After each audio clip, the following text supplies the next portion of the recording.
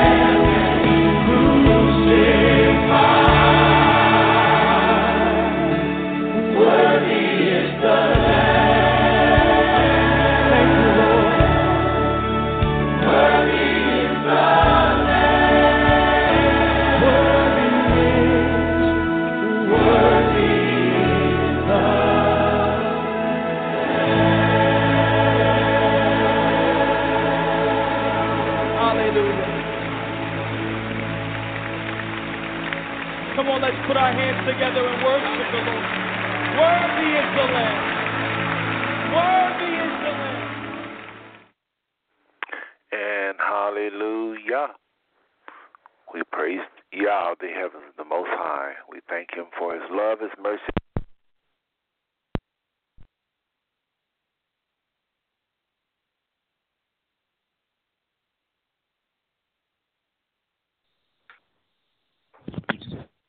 Sorry about that, folks. Some kind of way I lost the connection there. I do apologize. Don't know what happened. Thank Him for all on us. This one, I just lost my phone number here, y'all.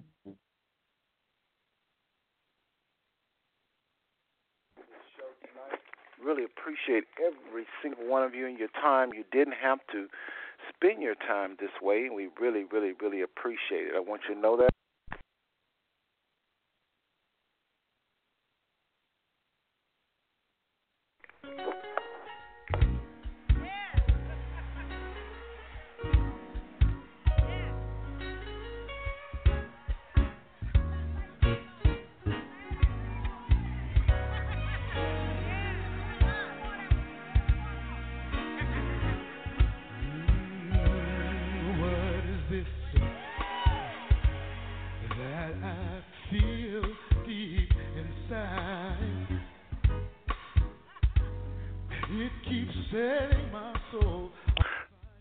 Okay, folks, and we're back. I don't know what happened. I had a little trouble with my lines, but I am back. Thank, again, everyone for tuning into this show. Very needed, very relevant, very powerful show tonight coming your way, I believe, from the Most High. I'm Brother Seth. Again, you listen to Five Smooth Stone Radio, if you didn't hear that earlier. And tonight we're going to be dealing with the church. The most powerful institution, I believe, on the planet, family and friends. We're going to be talking about the church tonight, but before I get too deep into that, I just want to thank every single one of you for tuning in. Many of you have been tuning in since 2011, and I can't thank you enough for just listening to the shows. And we want to apologize last week for not having a show, but we really thank you, family and friends, for tuning in. And when I say family, I'm talking about the human family, which includes my biological bloodline family listening in tonight, also from the 15 states that we're represented in, and that is the Douglas Kennedy family. Appreciate your love. Listen to the shows. I really appreciate that. But especially those of you that's been tuning in since 2011. Can't thank you enough. Thank you. Folks, listen, tonight, I want you to be prayerful, and I do mean that. People say all the time, oh, be prayerful. No, really be prayerful that I speak the things that the Father would have me to say, and all of the guests that may be coming on, co-hosts that may be joining, we don't know yet. I don't think it's going to be any co-hosts tonight. I think it'll just be me, but we'll see.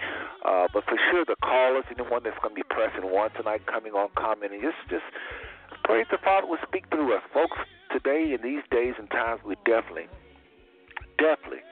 need to hear from our Father. And I mean that there's so much happening all around us in every tiny aspect of life. There is joy, there is blessings, there is prosperity, there is health, and then every aspect of life, every tiny aspect of life, there is pain, oppression, hopelessness, all these things at the same time. So we want to put out some hope tonight. We want to put out some solutions tonight. We want to put out something to lift your spirit tonight over here at Five Smooth Stones. Again, I'm Brother Seth, and I think you're going to be solo with me tonight. And so just know that, family and friends, just bear with me. I'm doing a few extra little things here. But let's just go ahead and read the show's description for those of you that call the phone number every week, and you don't know what is going on. You just call the show because you like the show, but you don't really know what's happening tonight. Well, this is for you. I sent this message out to many people earlier, and it goes like this. Why so much disrespect for the churches, especially with the young adults? Tonight, why so much disrespect for the churches, especially with the young adults? Everywhere you go, you hear complaining about the church. Are church doctrines today not good enough? More and more people worship from their houses or from their homes, or not at all. Many overlook mountains of good works by many churches to television evangelists often associated with greed. Others question church traditions, while some have issues with doctrines held by many. And I went on to say, join us tonight, August the 21st, 2018, 8 p.m. Central Standard Time, and that's what we're doing right now. And folks, it is so many different things going on in the churches that are a blessing, that is setting people free. Yes, don't lie. Yes, it is. People getting delivered from all kinds of things in these churches. There's truth being taught. Yes, it is. Don't lie to yourself. The Bible says, thou shalt not lie. You know, listener, that there is truth going forth out of these churches and out of a lot of these ministries, and even all of these so-called television evangelists who is under fire and will be under fire on this show tonight because of the many things that are going on with them that's not right. But before I talk about what's wrong with the church, folks, we've got to deal with truth. We can't deal with falsity, lies. We can't deal with lies, deception, and ignorance, which is three enemies. You know, these are three enemies we have. We have more than three, but three enemies we know for sure is lies, 100% wrong information, lies. And then there's deception, another ignorance, another enemy, which is half and half truth, half lie. That's deception. And then this third enemy is ignorance, which is no information at all. No information at all. These are just part of the enemies I'm going to be talking about tonight. And folks, you know, in order to solve anything, you have to deal in truth. So let's deal in truth, and let's acknowledge the fact that the church does have a lot of great things going on with it right now as we speak. If everybody decided tomorrow not to go to church, this country would go down like probably in 24 hours, 48 hours. I mean, I'm just saying it would be maybe not that soon, but I'm just saying people go to church for a lot of good reasons, and a lot of needs are met on Sunday morning. Say what you want to say. Those of you that observe the Sabbath or the Shabbat, you know as well as I know that there's a lot of people that are hopeless going. And the Bible does talk about in the latter days that the Israelites, their women, it says that their women would be half healed from the pain, half healed. In other words, the prophet would say peace when there is no peace. That's what the Bible says. That in the latter days, that they will say peace when there is no peace. That's your Bible. And to be very specific, if some of you want to look that up, that's Jeremiah 6:14 and Ezekiel 13:10, where it talks about the women of Zion being healed slightly when they're saying peace when there is no peace. So you can look that up. That'll be your first scripture for tonight. But tonight, folks, just again, I come to you tonight as a servant of the Most High, as a believer. Yes, I'm a minister of the gospel, but I don't throw that around too much because I believe we all are ministers. We all been called to give the ministry of reconciliation. In that respect, we all are ministers. But I have been called into ministry many moons ago, and I try to fulfill that calling in my life. I don't think I'm doing as best as I could with that, but I do put the word out as much as I can. The Father has used me to do mighty things in that realm. So tonight I just come to you, though, as a servant. Just as a servant, just as a father, a husband, an employee,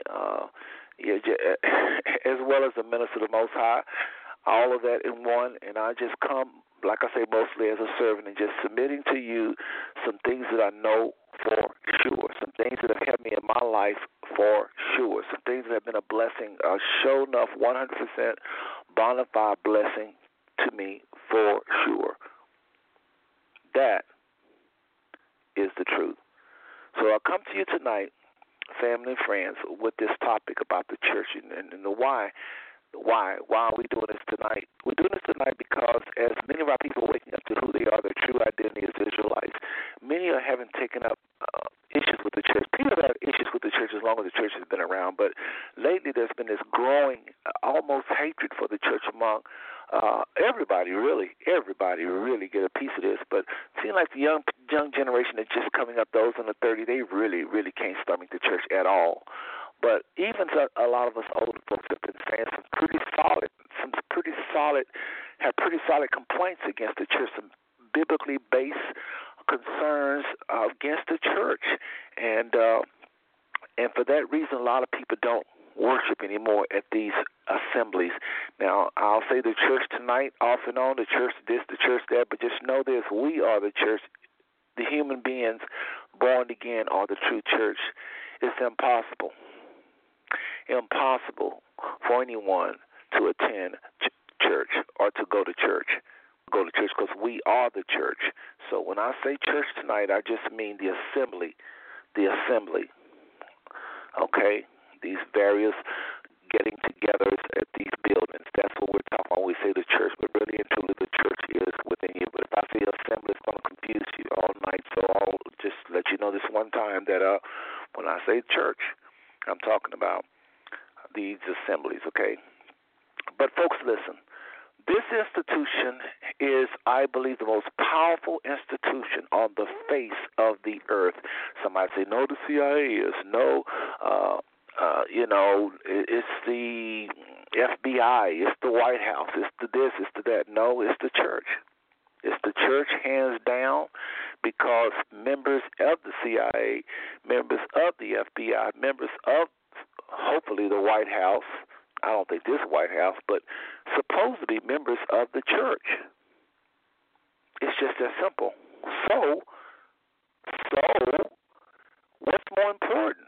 The institution where they serve or their convictions, deep held secrets, the secrets of their heart put there by the church?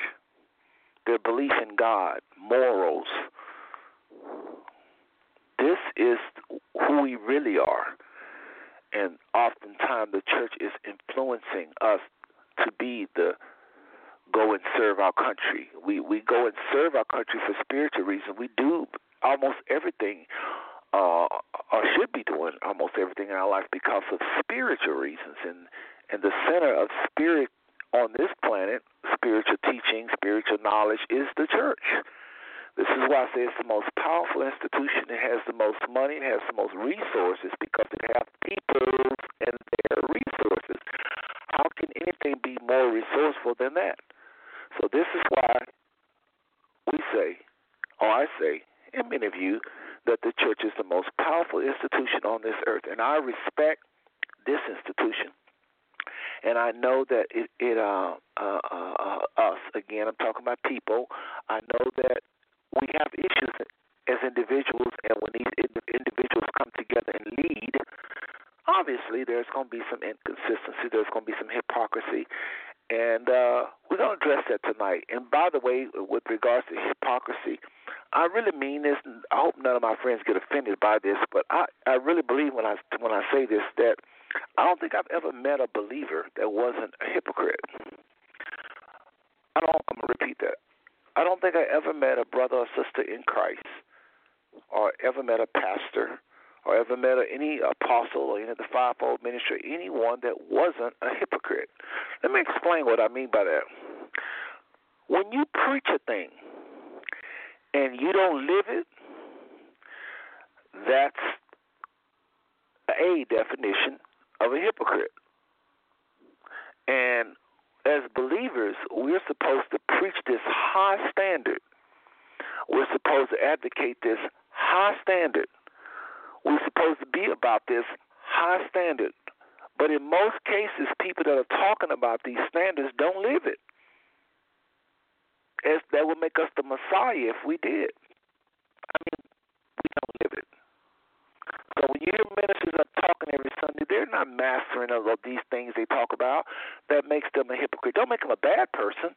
I'm not saying they're phony. That's not what I'm saying. I'm not saying they're phony. They're not real. They're playing playing with the Most High. I'm not saying that at all. I'm saying even in their most sincerest moments, we are, I believe, hypocrites. We may be victorious in one area, but in another area, again, I've never met a believer that's mastered everything they advocate, everything they teach, everything they say. I just never have. Now, that don't mean you give up and you don't try. None of that. I'm not saying that. That don't mean, we can't be perfect, so let's not even try. That's not what I'm saying at all. We are commanded to walk as the Father walked. We're supposed to be imitators of the Most High. So I never will say that. But family and friends, tonight, again, those you just tuning in, you listen to Five Smooth Song on Brother Seth. I'm going to be flying solo tonight, like I did probably my first 100 shows, I guess, something like that. Arnie would come in here and there and do shows with me. But for the most part, I think the first year almost, I pretty much did shows by myself, and so it's back to old times. Now, there may be a Sister Eliana or one of the co-hosts pop in a little later on. We'll see. But for sure, you got me tonight, and I am thankful for this opportunity to come before the people again and just to share some things in my spirit that I have found in this life to be true, for sure. I want to invite all humanity to this blog. All humanity is invited to this blog for sure. Every ethnic group, so if you just tune in and you're not so-called African American, you can listen. This is for you. You'll be able to use it. It's vital. It's relevant to you and yours, if I can say it like that. I preach nothing that's exclusively to African American or that's exclusively to any ethnic group. Every truth that comes out of that Bible, we're all supposed to live by it, and this show tonight is no exception. So let me just briefly go over what the purpose of the show is. Let me just hit a little harder the need for the show, and then we get into the purpose of the show. Before I end, I'm flying solo tonight, so I'm having to think of everything. Just want to remind everybody to follow the show. Those of you that have been calling that phone number forever, and you have not subscribed yet. Subscribe. What do I mean by subscribe? You go to Blog Talk Radio /5_smooth_stones. Again, you go to blogtalkradio.com/5_smooth_stones, and you'll see something that says follow button. Click on that follow button. It'll make you log into either Facebook or Twitter or even Google Calendar, I believe, and you can get reminders sent directly to you. It really helps those of us that do these blogs. We don't ask for money or anything from you, but this right here is really major if you're able to, for us, if you're able to follow us. It makes us look good stats-wise. It helps Blog Talk throw a few little perks come your way, and it just helps. And not to mention that you will never miss a show. Reminder, you will always be sent a reminder. Every once in a while, I'll forget to send out reminders and our promos, but you won't miss a single beat.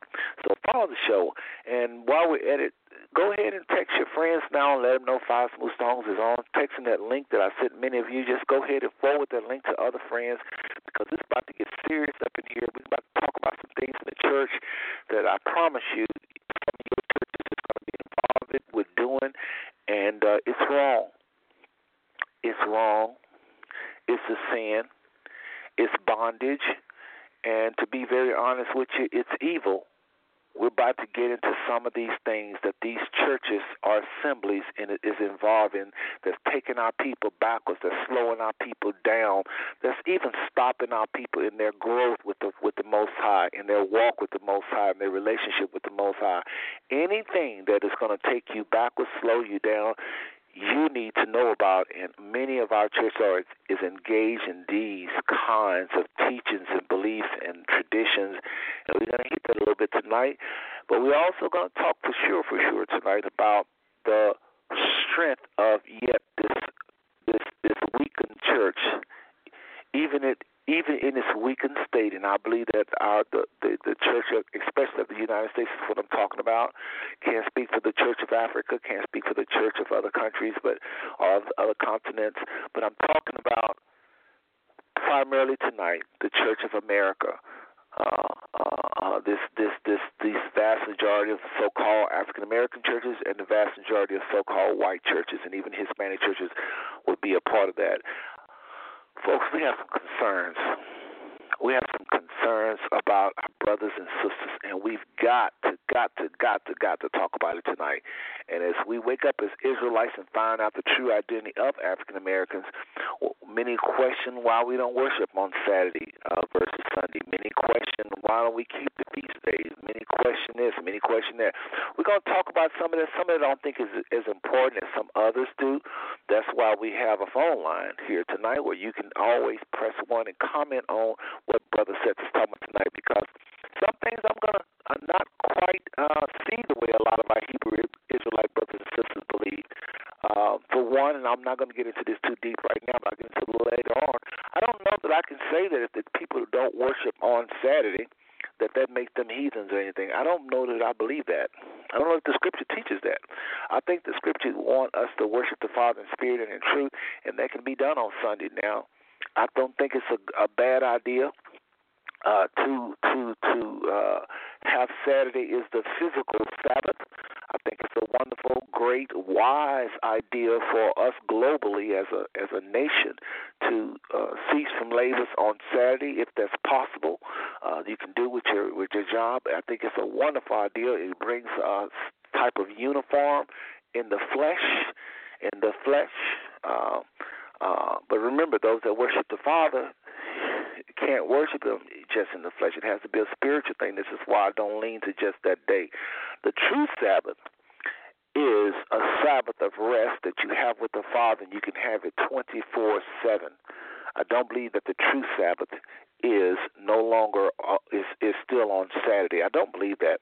And I know a lot of our brothers and sisters that are tuning in, listening right now, probably want to call in on that one. But remember, you can always press 1. But I really don't believe that. I don't believe that the Sabbath, the old Sabbath, is still in effect. The Bible talks about it. It talks about it very clearly that was given. It was a schoolmaster. Well, why would it say that if it didn't mean that? So I think that there's a higher Sabbath. The Scriptures say, "There remaineth a rest. There remaineth a rest for the people of Yah," or the people of God. There remaineth a rest for the people of God. And I'm coming out of Hebrews 4:9, roughly 9 through 16, somewhere like that. Okay? So family and friends, again, thank you for tuning into the show tonight. Again, we're talking about the church. I have to keep saying this because people will keep tuning in, dropping by in late. Not a problem. Not a problem. But tonight we're talking about the church, what's good about the church, concerns about the church, missteps about the church, weaknesses by the church, probably straight up fear by the majority of churches not getting involved politically in our world. We're going to talk about that in a little bit. So we're just going to talk, like I say, tonight is just I take this topic very, very serious because the Bible says this. The Bible says this, folks. Remember, it's your third scripture we get tonight, the third passages we get tonight. The Bible says very clear, touch not mine anointed, and do my prophets no harm. And that's Psalms 105:15, 2 Chronicles 16 and 22. So I shaking my boots at those scriptures because I don't want to ever slander the people of the Most High. I don't want to slander the sheep, nor do I want to slander the pastor or the shepherds. So tonight, I'm very serious. I'm very serious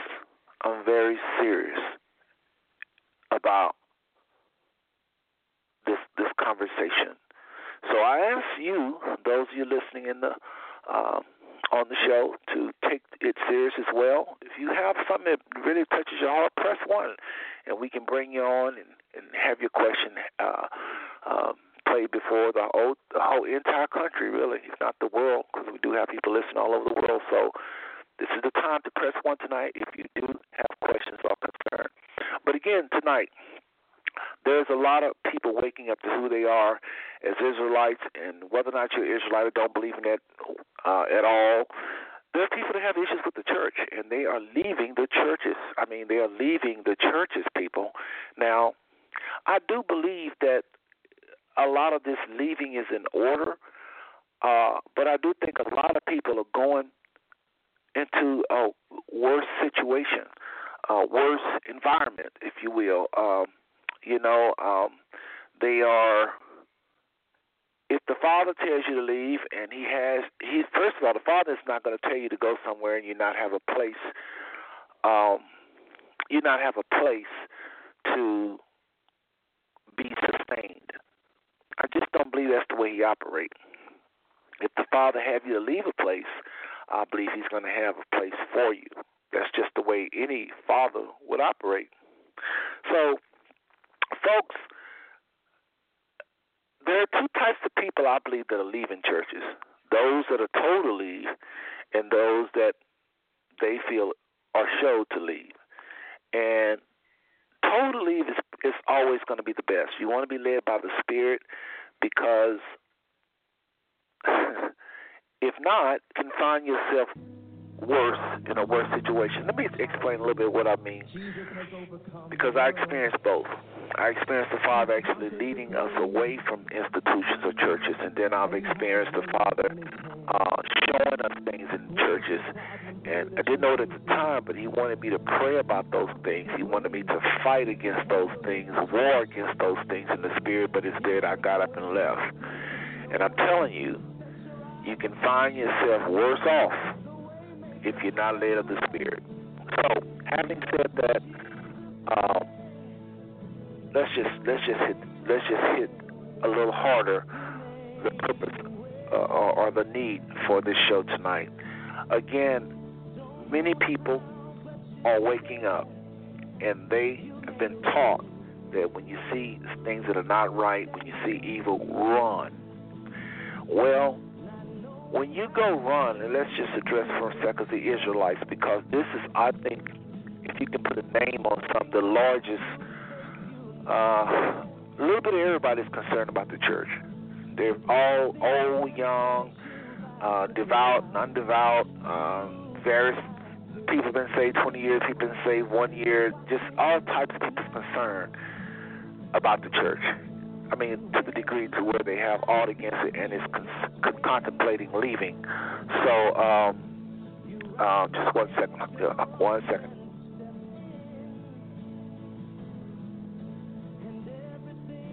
Okay, I'm back. So anyway, there's all types of concerns from all types of people making this journey out of these churches. So,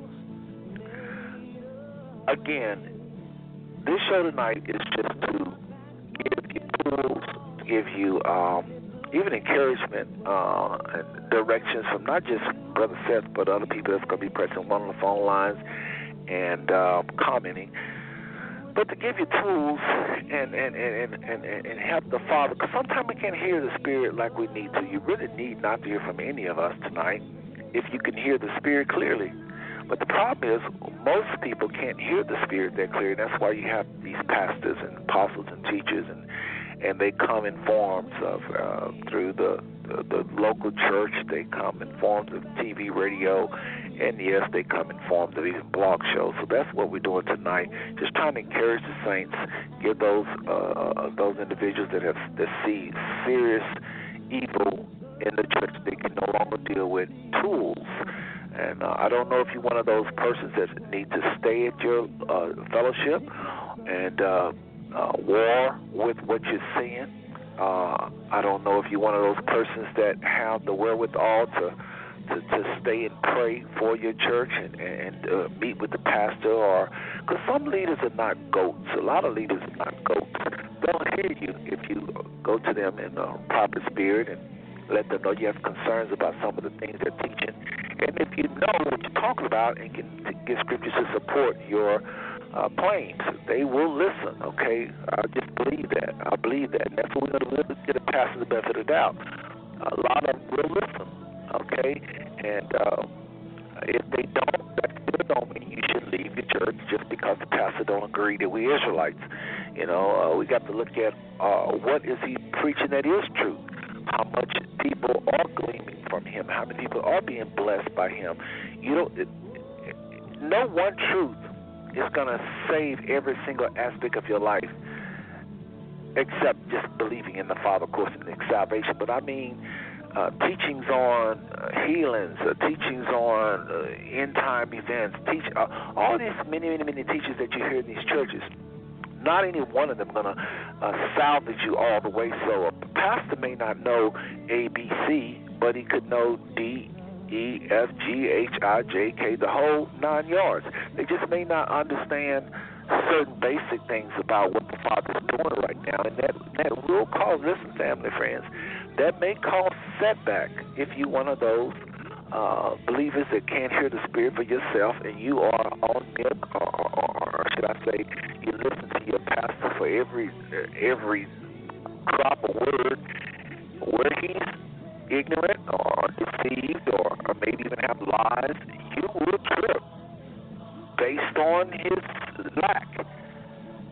That's the sad part about following a man. Where he is strong and have the victory, you will also be victorious if you present the truth out there, because the Bible did say, your book does say that the truth will make you free. So if he is putting out truth wherever he know it, yes, you will be definitely delivered. The scripture says very clear, John 8:32, you will know the truth and it will make you free. So where your pastor is walking in truth, you will walk in truth. But where he stumbles, where he is, because he has fears, or she has fears as well, and where they stumble, you in your life, and this means your family, will stumble as well. But if you're listening to the Holy Spirit, and you truly listen to the Holy Spirit, then you won't fall, because you'll be listening to that higher voice. And so the key is we can't hear the higher voice because we've got all these distractions in our life. And so we suffer, all of us. We suffer to some degree that we can't hear. So, again, tonight is just to give you some tools, and you'll hear some things tonight that you'll say, oh, my goodness, I always thought that was wrong, but I've never heard nobody say it till just now. Yes, you're right. Your spirit told you right. Not that I'm an authority or anything, but my spirit bears witness with your spirit. I guess I should say that this thing that you feel is wrong, that may happen later on tonight as well. So you'll be able to hear some things that you, in your spirit, you've always had a check about, and now you'll know you'll be encouraged, and you'll get support in that area, and you'll be able to make some changes. Again, this show is not to drive anybody out of these churches, but some of you, after this show tonight, no doubt will leave your church, and you should, because the Father's been trying to get you to, and you just didn't have the confidence or the tools or the whatever. And after you hearing this show, you know beyond a shadow of doubt that your church is truly taking you backwards and slowing you down. I'm not going to say so much slowing down, but you should leave it slowing you down. But I'm going to say if a church is taking you backwards, because I don't think a lot of these churches are really preaching the truth to the way, to the degree Christ taught, to where we're just flying in our relationships with the Father, just hearing nothing but His voice. I don't think no church really is like that. I really don't. I don't care. The church I've respected the most out of all churches seemed like to me was Calvary Cathedral of Fort Worth, Texas. That's one of the churches that planted in me the most truth, I believe, exposed me to really, truly the real and the true Elohim of Israel. That church was the most powerful church I've ever been to, and yet they did not know we were Israelites. And yet that church had racism. A lot of whites. Not you can have to be white to be a racist, because if you listen to Blog Talk Radio and Bible songs, you know Brother Seth believes that white supremacy don't discriminate. It can be in any of our heads, and we all act out on it, and it causes pain both when we act it out as well as whites, not just one side and it's just only whites. So, but there were white supremacy for sure in that church, and it caused a lot of people pain. But yet Calvary taught so many things about spiritual authority, knowing who you are in Christ, it buried this whole teachings about works. You know, so a lot of pastors still are teaching works. You know, you have to do ABC before the Father will receive you, and you know, you're not holy before Him unless you do ABC. They think some kind of way your flesh can be holy. I know the Bible says be holy, but it's just talking about mimicking what you are already in the Spirit. But a lot of people don't understand that, and they're still teaching works. So Calvary nailed that down. The church I went to, Calvary, and so I know what it's like to attend a church that really sow into you and where you can grow. And I wouldn't have ever. Let me just say this real quick. Slow down a little bit. I have met people that was at Holy Tabernacle. No slight to Holy Tabernacle. These are the only churches' names I'm going to call tonight. But Holy Tabernacle was another great church I went to. This is where I met Tamla Mann and some other people that's doing wonderful things in the business, in the entertainment world. But I met her. She used to go there, come there often, and sing and so forth. But this is the last time I was a minister on staff at a church. Now I think no, that's not true. I was also anyway at Holy Tabernacle. This is the pastor that received me and really placed me over outreach there for a short period. And just a lot of blessings came out of Holy Tabernacle. It was Kojic, though, Church of God in Christ. And because of the traditions of this church, you know how the scripture says, you make the word of God vain by your tradition. That's pretty much my testimony with Holy Tabernacle. Powerful teachings helped me in all kinds of areas of stewardship. Pastor Sample's one of those. He wasn't given to greed. So I say be careful with lumping all these pastors. This man was he believed in his young people. He, again, the Father brought me out of this church because of the traditions of man that made the word of the Elohim or the word of Yah of none effect. I'm talking about Mark 7:13. Holy Tabernacle was able to grow me to a certain degree. And I'm sharing this because, again, those of you with problems with your churches, I want you to think about Brother Seth's testimony here. This may help you make a decision to stay at your church and fight with truth, or this may encourage you to leave. I don't know. You're going to have to listen to the Spirit tonight and see what He is telling you. But for sure, there's some decisions need to be made tonight, either to stay and fight or to leave and look for something, allow the Father to lead you into something more wholesome. Just because the church don't believe we Israelites, many of you listening right now to the sound of my voice, every time I say that, it rubs you the wrong way because you don't believe that, and that's okay because this show really ain't about that. But there are some people on this line that believe we are definitely the people of the book. And so if you're one of those, just do not embrace this whole Hebrew Israelite teaching, and you're concerned. You know, they're walking around, they're teaching the Bible, but they don't teach this part of the Bible. And I know how that feels because, actually, to be very honest with you, where I fellowship at right now, they don't teach that. But they teach other things that's just as important. And I really, to be very honest, brothers and sisters, I think it's more important. It's more important to get people to believe in the Father, period, and to submit to Him, period, to obey Him, period, to get into their Bible and study this being and to learn of His ways, period. This is far more important. This works from the heart of the man. And, you know, the Father, Israel got in trouble. They know who they were, right? Right? Israel knew who they were as a nation, right? Yet, their heart was far from Him. So, I don't believe that the word for the day is knowing you're Israelite. I think that's a part of it. I think it helps you to understand America while we're here, while we're going through what we're going through. And it does raise you up in the flesh. You be more proud of who you are in the flesh. And when you come up against white supremacy, people are trying to tell you you're not this, you're not that. You have something strong for these people. for these lies that you have in America. So I do think we need to know we Israel, and not to mention that those that oppress us, I think that a lot of them will decide not to oppress us, some of them, because they will see value. Some people, I'm talking about good so-called good people. I'm not talking about evil people. I'm talking about good people. There are some good people that are oppressing us as well because they don't know who we are.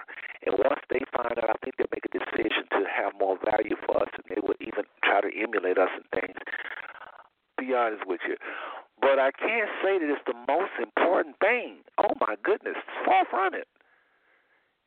You need to be born again of the Spirit. You need to love the Father. You need to walk with Him in the cool of the day, kind of, so to speak, like Adam did. He needs to be a part of our thoughts. We need to. The Bible talks about pulling out every thought to the obedience of Christ, pulling out every thought to the obedience of Christ. Every single thought we're supposed to be interviewing, so to speak. Every thought that in our head, we need to make sure it lined up with what Christ's example was of how to please the Father. Every single thought. So, just bear with me here, folks, because I'm trying to give y'all scriptures as we go. Casting down every imagination. 2 Corinthians 10:5. This is far more important than knowing you are Israelites right here. Check this out. 2 Corinthians 10:5. Casting down every imagination, everything that exalts itself against the knowledge of God, or Elohim, or Yah, and bring into captivity every thought to the obedience of Christ. One more time, 2 Corinthians 10:5 talks about every thought being brought in. Listen to this. Casting down imaginations and every high thing that exalts itself against the knowledge of God, and bringing into captivity every thought to the obedience of Christ. That's more important than we Israelite. Israelite was a very fleshly thing, but that history you would not understand the Bible. You definitely going to understand this so-called people, African Americans.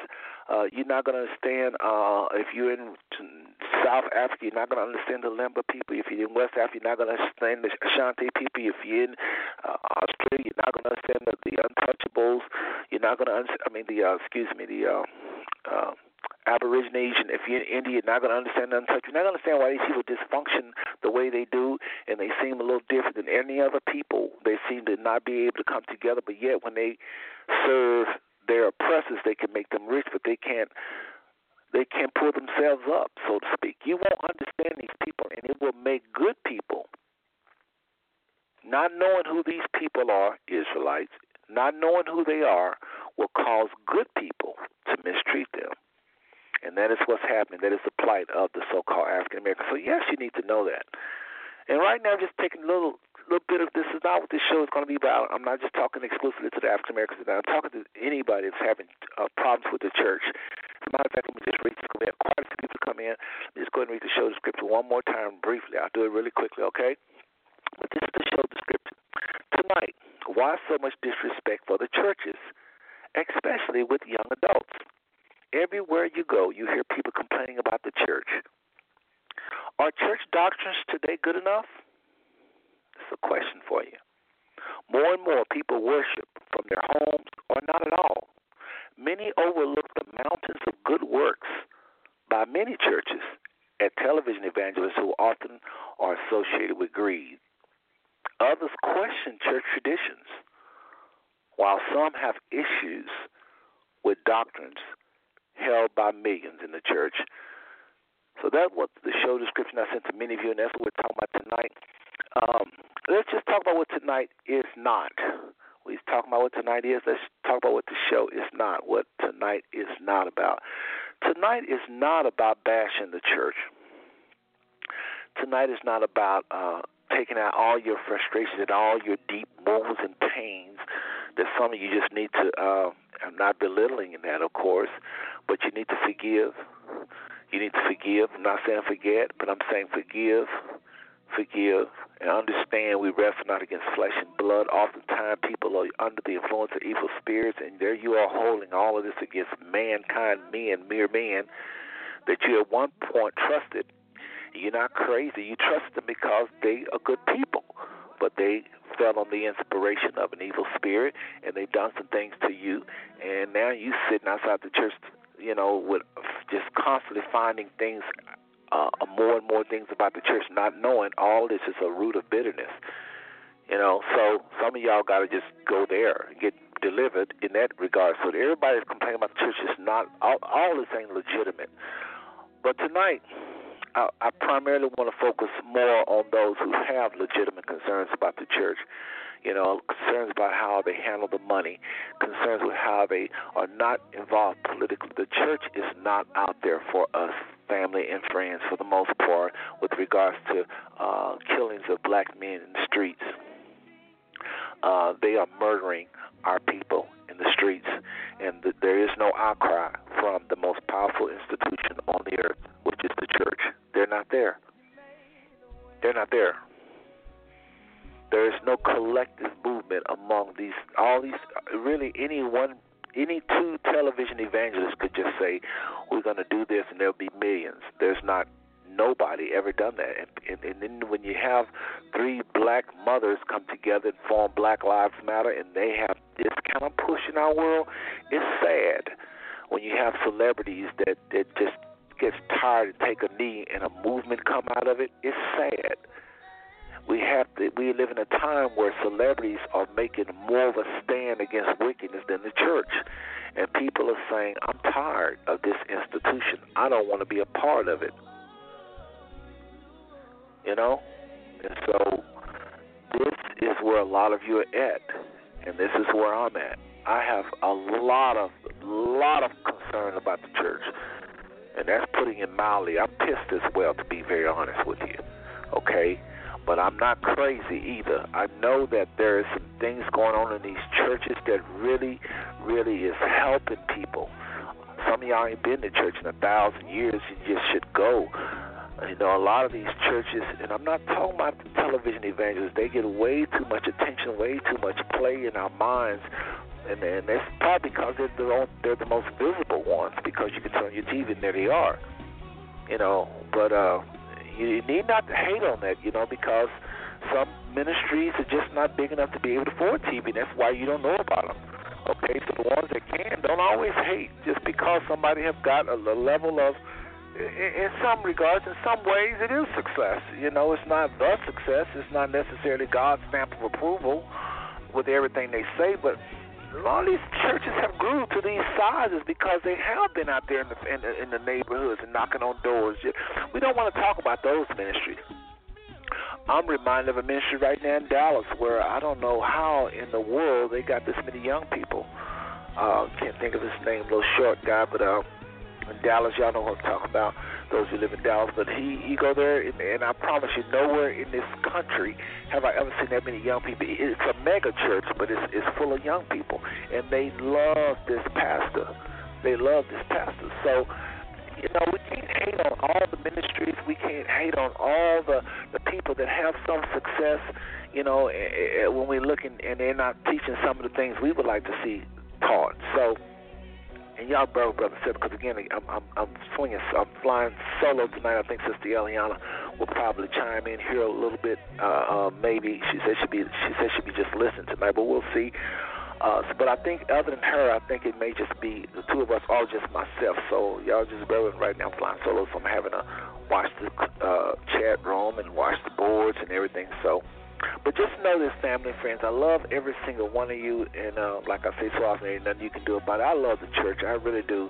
I love the church. This is the most powerful institution that we have as a people. Early on in the civil rights, it led the way. That's what I don't understand. It once led the way. The church once led the marches, led the voting. Can't think of the word. The voting drives. They would, Martin and Malcolm, and even before him, Garvey, and even before him, they worked with various churches. The earlier black churches was in the know. I mean, they was out there. They were the leaders. In some kind of way, they fell all the way back. And then a lot of us older saints remember the power that was in a lot of the churches. From Azusa, Remember, a lot of you know about Azusa, when the Father really began to use William Seymour, who got a revelation of healing, that the Father is a healer today. The Father is delivered from evil spirits today. The Father can use you in the gifts of the Spirit today.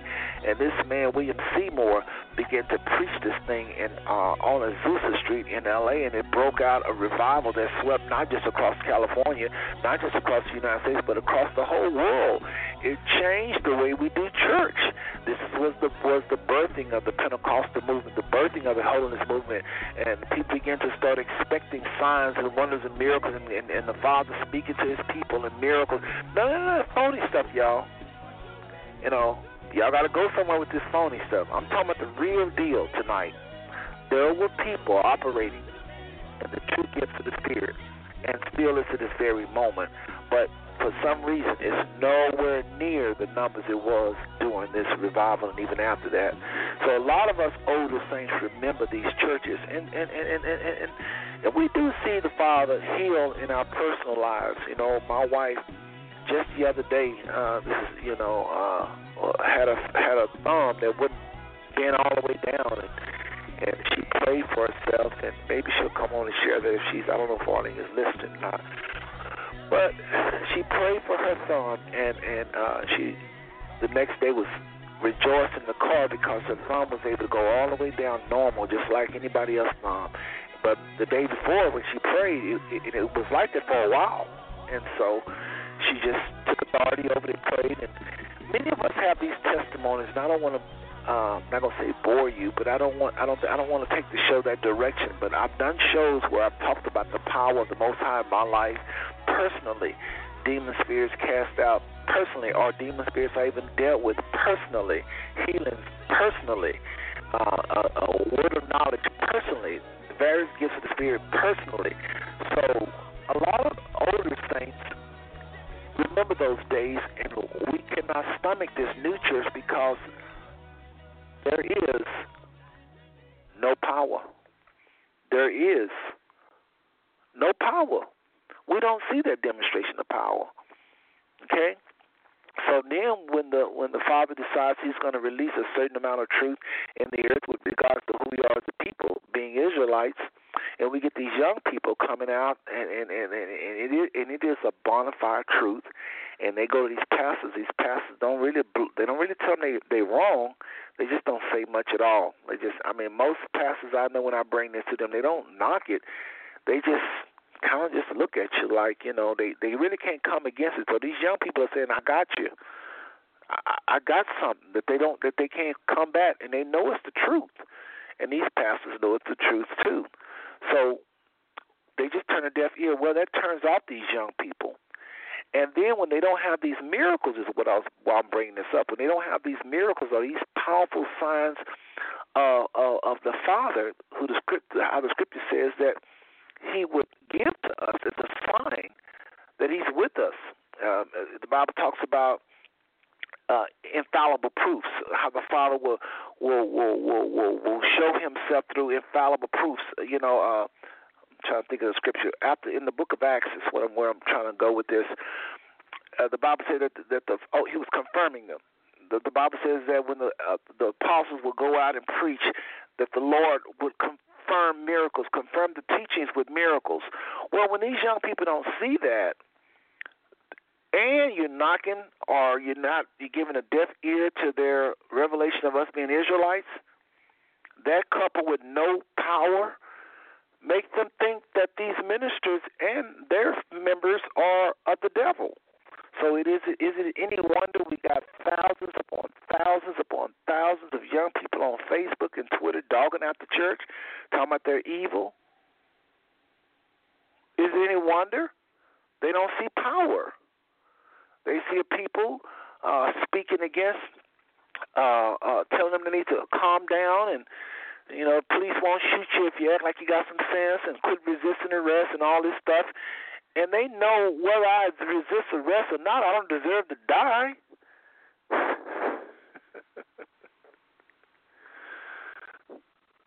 My goodness. Anyway, folks, That's where a lot of our young people are at. And again, I'm looking at the phone lines. Anyone have a question or comment? I think I do have this may be Sister Eliana's area code 209. Hopefully it is. But I'll come to you, Sister Eliana, in 1 second here. But folks, listen, again, tonight, we're just trying to, again, provide tools to those who just came in not too long ago, provide tools to the listeners of Five Smooth Stone that will be joining us tonight. Those of you that have lots of concerns with the church and you're trying to hang in there and give them the benefit of the doubt, but you see some things that your spirit just don't agree with. Many of you need to leave, run, period. But many of you need to stay. Ask the Father for wisdom. Meet with your pastor. Tell them the concern. All pastors are not it's not deaf spiritually. All pastors are not blind spiritually. There's some of them that will listen to you and take your concerns, and they'll research, and they're different type of spirit. Everybody ain't goats. And then some people will say, they might not agree with you or might not support you at this moment because they don't see it. You do want them to be honest with you, right? They really don't see it. And then later on, maybe a year or two, they come on board. I've experienced that as well.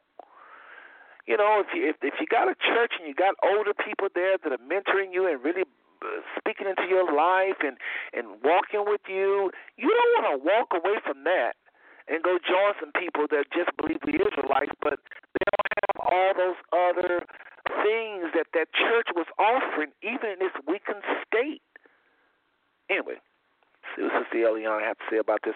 Okay, go to co-host Sister Eliana, area code 209-233. Are you there? How are you doing, sister? Yes, and shalom, and I'm here, and it's good to hear you. It's good to be on tonight. Yes, good to hear your voice. All right. So anyway, I was wanted to bring up a comment in 2 Corinthians 11, and Paul is giving some, exhortations, to the churches, but he goes on in verse 13 and 14 and 15. He says, "For such are false apostles, deceitful workers, transforming themselves into the apostles of Christ." And he's talking about sometimes the character and the behavior of people who are, doing the work of God, but not for the right reason, which some of the churches are, because they can become profitable. But then he goes on to say, and no marvel, for Satan himself is transformed into an angel of light. Therefore, it is no great thing if his ministers also be transformed as the ministers of righteousness, whose end shall be according to their works. So basically, just to add to what you're saying about the churches, I believe that there are some good churches. There are some churches that really are true, that love the Father.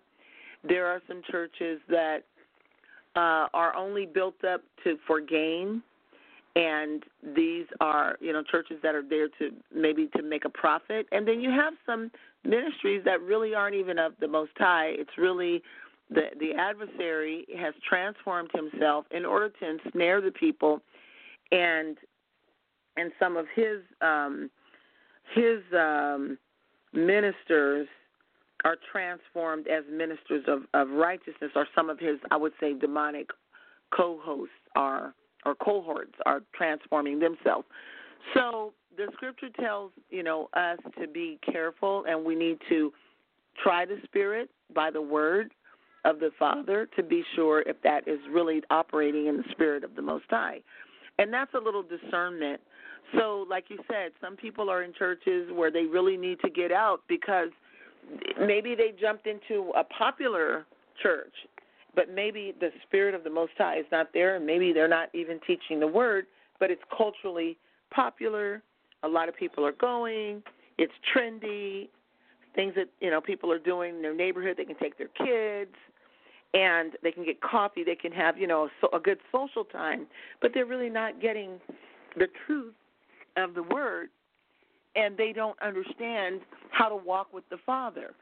So we have all that going on. You know, I love to say the things that we face today is like an onion. There's so many layers to what's going on today in our world.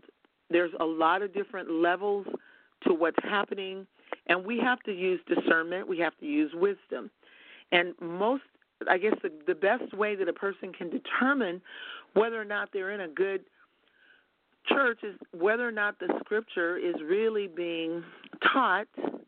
And, of course, they may not be teaching that we're the Hebrew Israelites. They may not have that understanding. But like you said, if they're teaching the scriptures, if they're not trying to add to the scriptures, take anything away, if they're not trying to bring another doctrine, but they're going by the principles that were taught, if they're doing that kind of teaching and the congregation can follow along and also do their own research and their homework right around the scriptures, then that church is probably a solid church. And maybe it's just the education level or the understanding of that leader. But if they're doing something different, if they're just focusing on music, if they're not trying to really open the scriptures, if they're trying to go on experience, if they're trying to go on emotion only, and that's all you get, that's probably not where you should be for good spiritual growth. That's a word to the listening audience, because that church is possibly not really operating correctly in the things of the Most High. And they're drawing people in for the crowd, for the excitement, for the ambiance, for the music, for the experience. But after, all of that is said and done, we have to be able to stand in this world, and we have to be able to, take up our spiritual weapons, which is the word of the Most High Yah. We have to have that belt of truth. We have to have on that breastplate of righteousness. We have to have on that helmet of salvation. We have to take that shield of faith. And that comes from studying the word of the Most High, being taught rightly divide the word, being taught how to apply the word of the Most High, and meditating on the scriptures and rehearsing the scriptures, getting to know the verse and the text and the chapter, and also the background and the context of what was being said at the time. So that's the kind of, you want to be in, for the listening audience and anyone who's listening via archive, you want to be in a place where the ministry that you connect yourself with is going to help you grow in the knowledge of our Mashiach and our Savior daily. You want to be able to grow in the things of your faith and into the kingdom. And that's only done through the word. It's done through prayer. It's done through fasting. It's done through meditating on the word. Also, praise is important. Worship is important. Singing is important.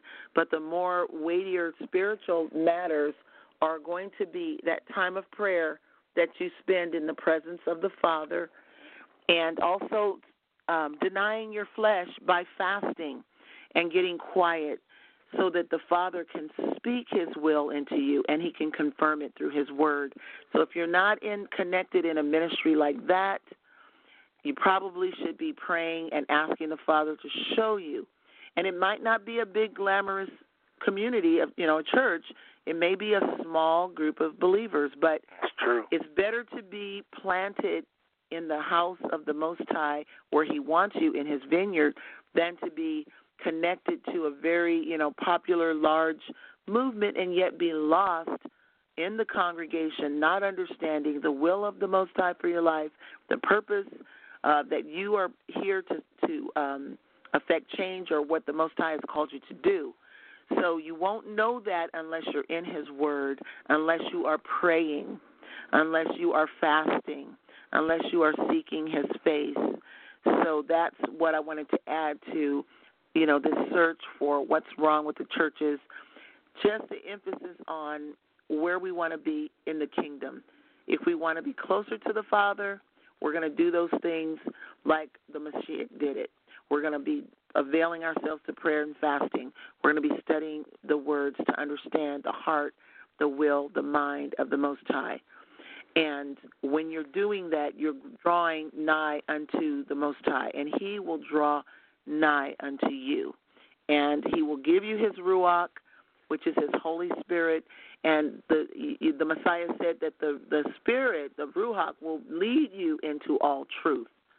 And that is where you will gain that real solid foundation in walking with the Most High. Powerful, powerful, powerful. Appreciate you, sister. Appreciate you sharing. That was really good. I got a question for you. I have been noticing, and again, it's not just the Hebrew Israelite folks. It's a lot of people. But if I say Hebrew Israelites, you think of a group. I can't name another group that is more frustrated with the church than them. When I say Hebrew Israelites, remember, folks, there's whole organizations like the early Church of God in Christ Bishop Mason used to say this. And a lot of coaching, y'all may not have known that, but it's very true. I have proof of that. A lot of the old churches, so-called black churches, used to teach this back in Garvey days. You know, some kind of way we got in the way. This used to be believed by the masses. And to this very second, there are very established organizations that secretly believe this. But it's just with this whole anti-Semitic environment, it's not cool now to be, saying it as loud as they said it back then. And back then, there was a more of what's the word I'm looking for? There was a lot of people that were saying it at the same time, whereas now if you say it, you're singled out and you can be oppressed, killed. Lots of things can happen for you saying the wrong thing about this topic. But just know that when we say the Israelites, just know it ain't just a bunch of people you see on video on YouTube. A lot of us are very seasoned saints in these churches. Some people have their own organizations, but or own churches even. Like Sister Eliana, she has an organization she works with, and she leads it. So there's a lot of seasoned people that believe this, but the ones that get all the noise, all the attention, really is those that's on YouTube. So I'm talking about them, really, mainly. But remember, there's all types of folks that quit going to church for whatever reason. They're at home, and they stopped a long time ago, and they don't have nothing to do with no Hebrew Israelites. It's thousands upon thousands of people. But if I can say a group, I would say the Hebrew Israelites of Facebook, if I can just say that. And Sister Yolanda, the question I have for you is this. I saw a brother the other day said 95% of what you hear in churches is wrong. And I took him to task, and I said, well, I want to invite you to come on the show and share that. And it was two brothers. And this is the second time I've reached out to them, and they did not want to come on. Now, that's what makes me think they're not serious, or they're not, even probably have the heart of the Father. Because if you feel like it's 95% of what the churches is teaching, you're pretty much saying the church is an evil institution. And I don't believe that, and I want to know your comments on that. 95%, do you think it's that high? No, absolutely not. The problem, well, let me just say, a lot of the Hebrew Israelites, a lot of them have not even really been in churches. But once they began to understand that they were Hebrews, and they started, getting in some indoctrination and some teaching around some things that happened, they really developed these ideas and presuppositions about the church itself. Because you have a lot of Hebrew teachers saying, oh, what the people are doing up in those churches is, is fake. They're, running, jumping, dancing, shouting, whatever they're doing, and that's fake and false. But see, it tells me that those people, even before they became or understood that they were Hebrews, they probably never had an experience with the Father. And they especially didn't have a spiritual experience deep enough to really understand what's going on. So I don't believe it's 95% of what's going on. I think there are some people, like we have identified, that have become very, very internationally known, They have large ministries. They are on television. And some of what they're doing is not, of the Father. But that doesn't mean that everything in a church, if you go into a setting of a church, that you're going to hear is wrong. Now, we also have to come from the other aspect where the root of modern Christianity comes from Catholicism, which was a perversion of the Hebrew Scriptures. And so maybe in that context is what they're talking about, because remember, the Father said that when we were, our ancestors would go into, we're told that when we went into captivity, we would serve other gods. We would serve new religions that even our forefathers didn't know. And to be honest, Christianity is one of those new religions. And we can do the research and we can see that, all the false roots that happen in Christianity. But there's also what Christianity also is. It's a blend. It's a mixture. It's a mixture of the Hebrew Scriptures that the Father gave to Moses, that were passed down through our forefathers, through our ancestors, that after we left around in 70 A.D., those scrolls were taken. They were taken around the world. By the time Constantine came into power after the way was started, where the Messiah had walked and he was doing miracles, and then the remnants of what we call the early church came about, Constantine took that and blended it with paganism. And so what we understand today in Christianity, there is a blending, there is a pagan blend in Christianity today. But it doesn't mean that the heart of the people is wrong, because it might be that people are ignorant. But see, the Scripture says the Father judges the heart. He sees the heart. Man judges the outward appearance. So where you have a counterfeit, you have a real. So where some people are really being filled with the Ruach of the Father, and it's like fire, like it is described in the Psalms. David said it's like fire shut up in my bones. If you get near fire, Ezekiel. It's going to, in Ezekiel, you're gonna make you jump. If you touch fire, it's going to make you move. And that is what sometimes the presence of the Most High, that infilling of the Ruach, can also make you move. But then there's also a counterfeit. To everything real, there is a counterfeit. And remember, we have to remember that that Satan or Hasatan or the adversary, he was in heaven. He was in the presence of the Most High. He knows the working of the kingdom better than any of us living. He knows the structure and order of the kingdom of the Most High. He had a very high-ranking position in the kingdom. So he can mimic a lot of what the kingdom of the Most High looks like on earth, and that's why we have to know the difference, where the Messiah said, you shall know a tree by its fruit. When you follow on to know what the fruit is, then you know what the root cause or what it was established. And so again, in that scripture, 2 Corinthians 14, it says, Satan has transformed himself into an angel of light. He's made himself appear to be a good guy. And also, some of his demons have transformed themselves into ministers of righteousness, and they have opened churches. They are open for business, because this is the age where that kind of spiritual deception is ripe for the picking and taking place.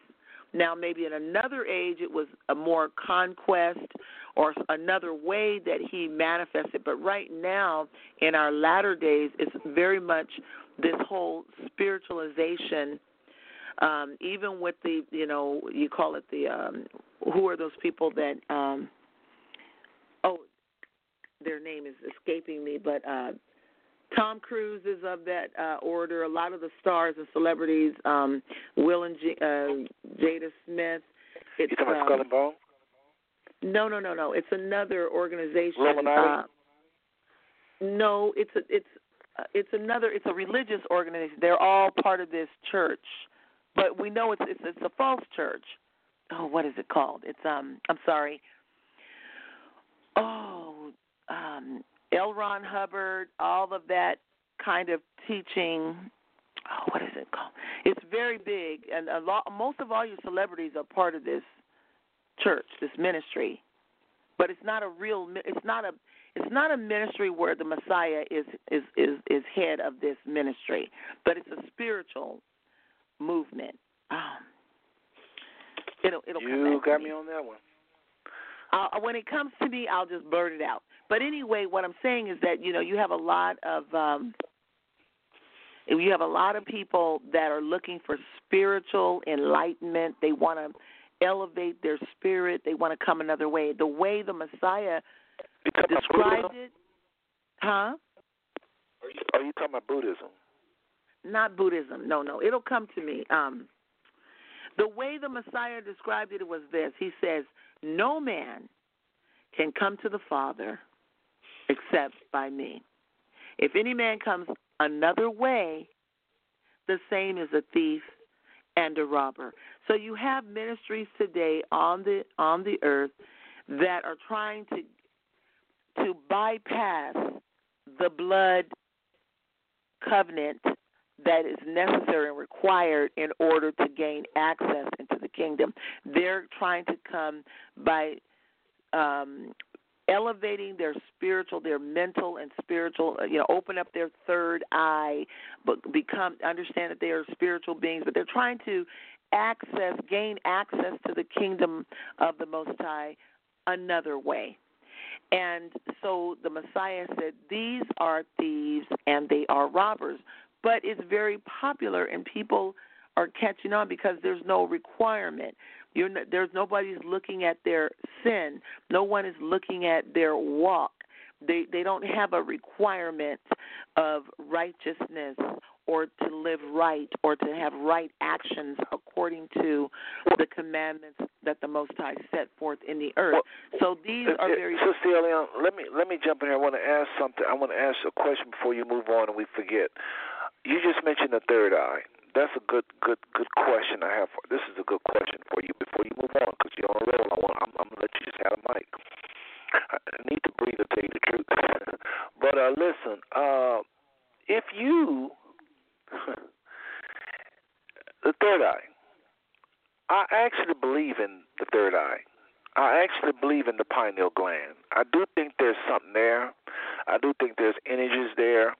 I think when we don't know something, it's good to kind of, the church used to say it was evil. You know what I'm saying? Anything. There is such thing as mind over matter, and it's not demonic. I do think there's energies we have and we just haven't tapped into because, again, we just don't know. But we don't know, we fear. Kind of like a lot of our white brothers and sisters, what they don't know, they fear and they attack, and sometimes they even kill. There is something there with the third eye, but I think what you said is key. The Most High have to be given the glory for everything. And I think if a lot of these brothers and sisters that come up with ways to memorize some more things or they're able to get a heightened awareness of something, I don't know that it's always demonic. We give the devil way too much credit. And I want to know your comment about that. Again, the third eye, the pineal gland, it's a part of the body that's very real. And they say in whites it's suppressed. That's why you don't hear much about it because they can't use it like blacks do. And blacks is more alive, it's more aware. It's why they call it another sense, so to speak. What's your comments on that?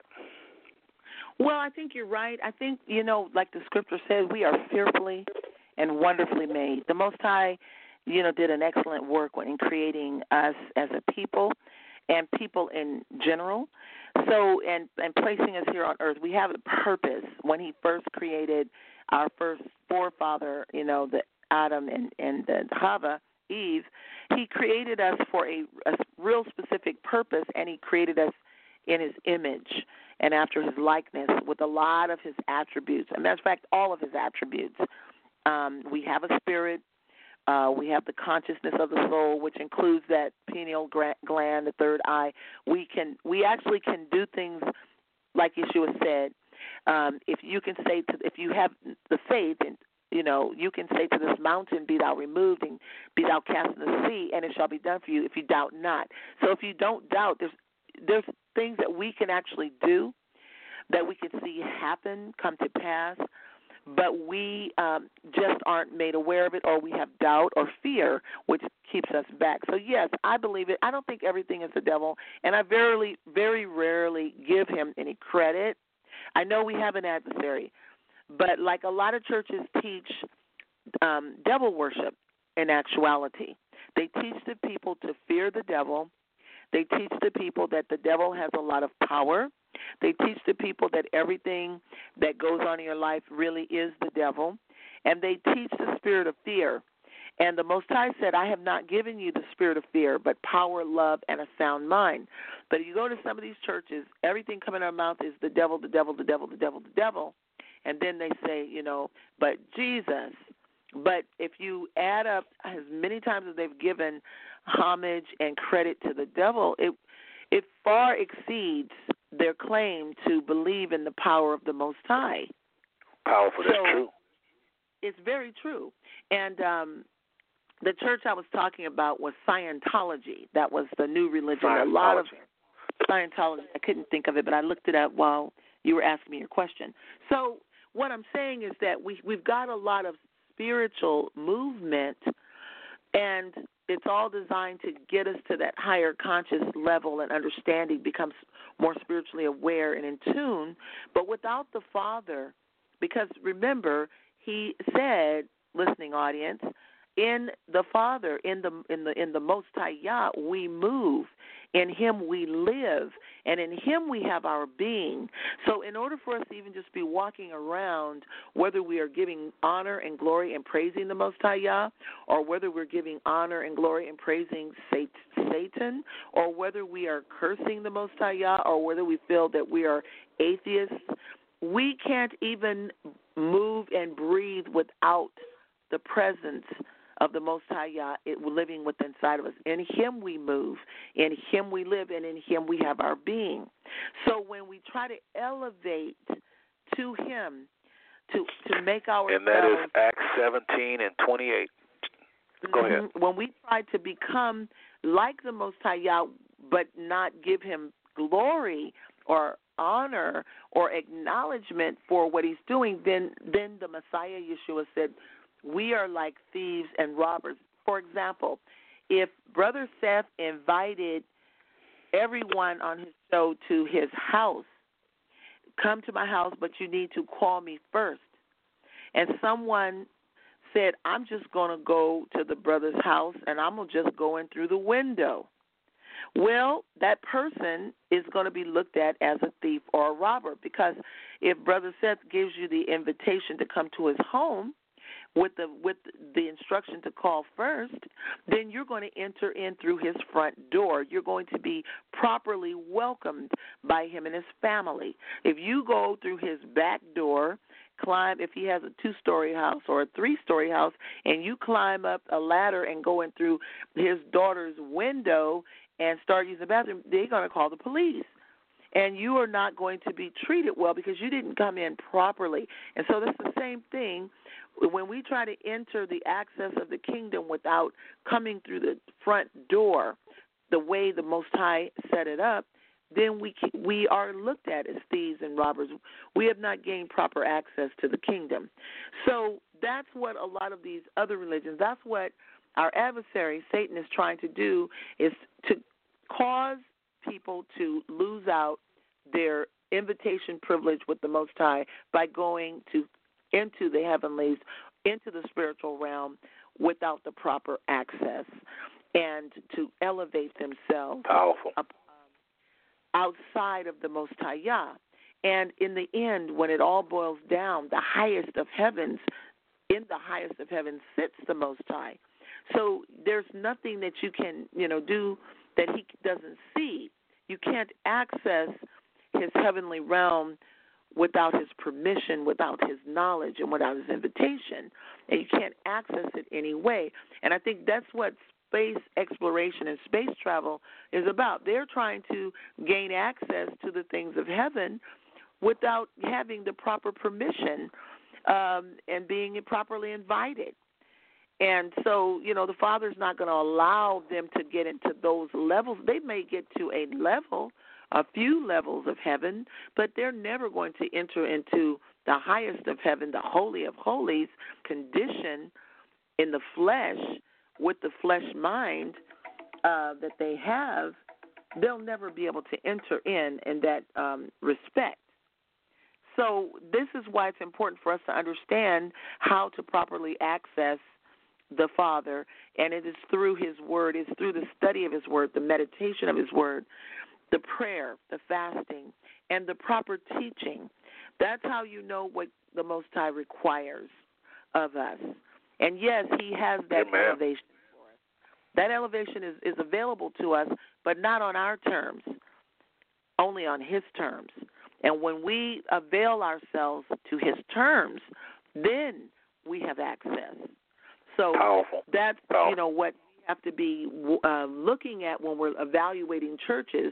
And when you're first starting out, you don't know the difference, especially when you're coming because there's hurt, there's been abuse, there's been neglect, and you're getting prayer. You are just looking, you're just looking for a place to be accepted. But after you grow a while, we need to become fruit inspectors. We need to inspect the fruit. We need to make sure it's good fruit.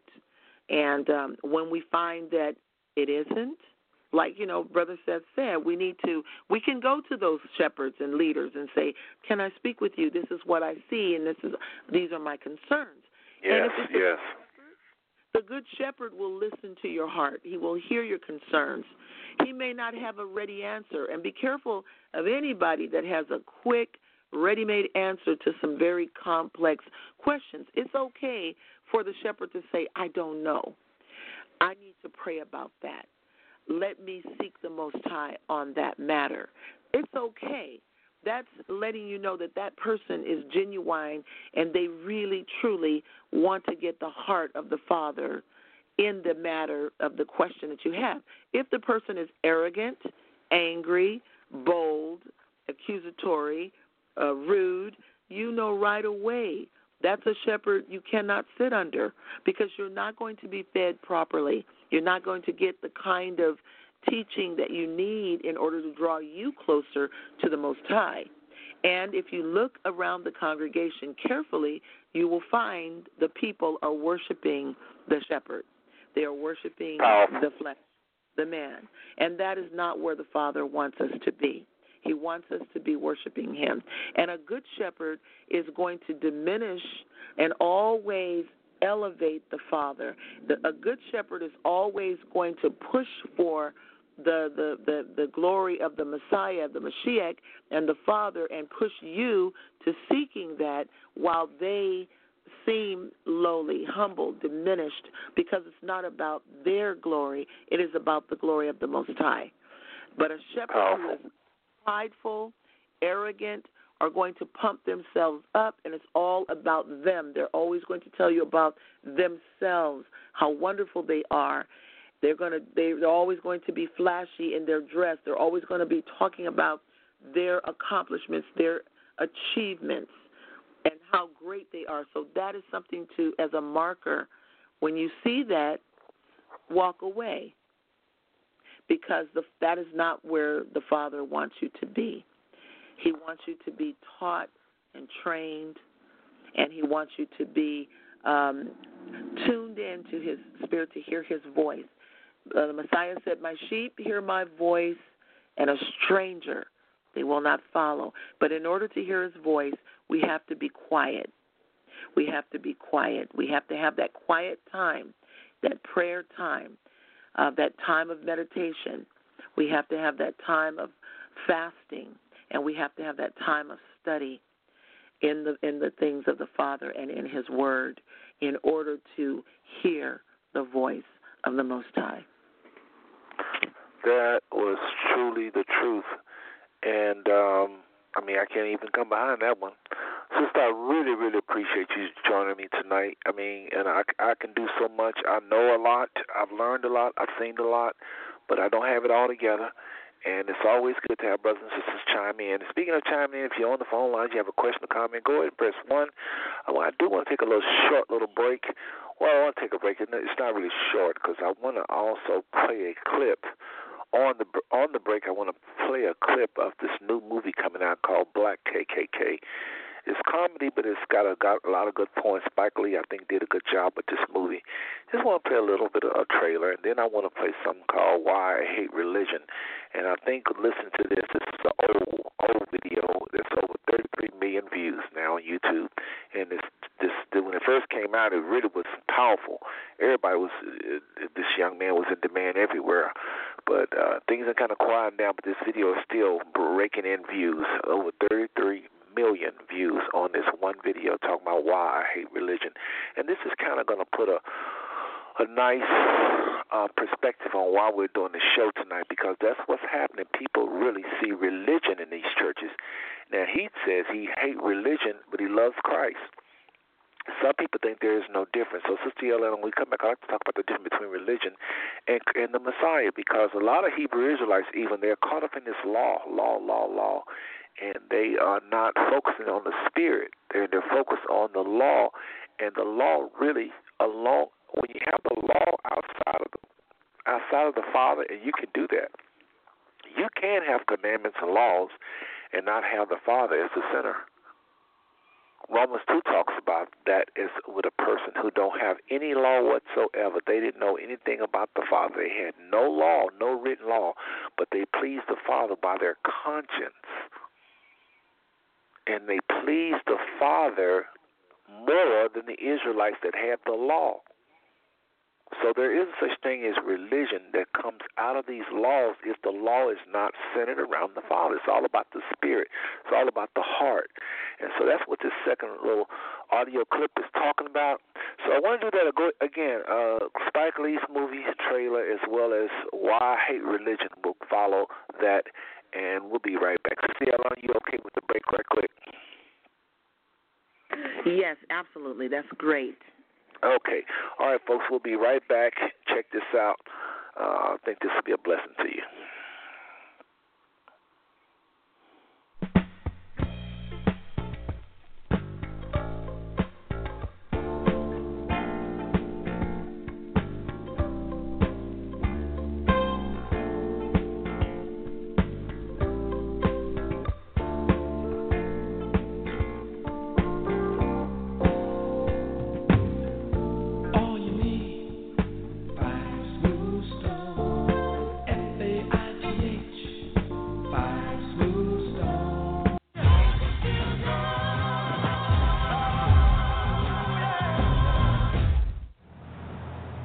There's never been a black cop in this city. We think you might be the man to open things up around here.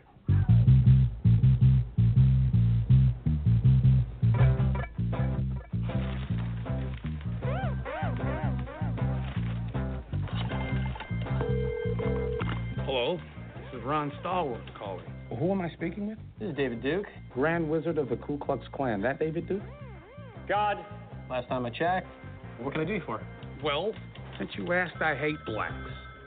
I hate Jews, Mexicans and Irish, Italians and Chinese. But my mouth to God's ears, I really hate those black rats.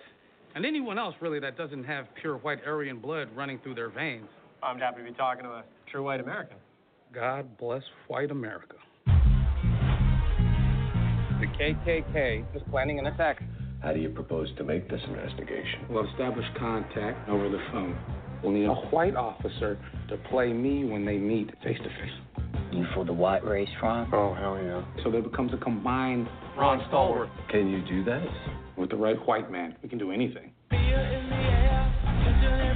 When's the last time they let a rookie lead an investigation? Oh, that's right. Never. Okay, become his friend. Let's get invited back. So what kind of stuff you guys do? Cross burnings, marches. This is fixing to be a big year for us. You ask too many questions. You undercover or something? We must unite and organize to fight racism. Are you down for the liberation of black people? Power to the people. All power to all the people. All power to all the people. That's right, sister. For you, it's a crusade. For me, it's a job. You're Jewish. That hatred, doesn't that piss you off? You're taking this Jew lie detector test. Why are you acting like you ain't got skin in the game? I'm telling you, the wars are coming. White power! Black power! Knights of the Ku Klux Klan. That's us, Stallworth Brothers. We're on a roll, baby.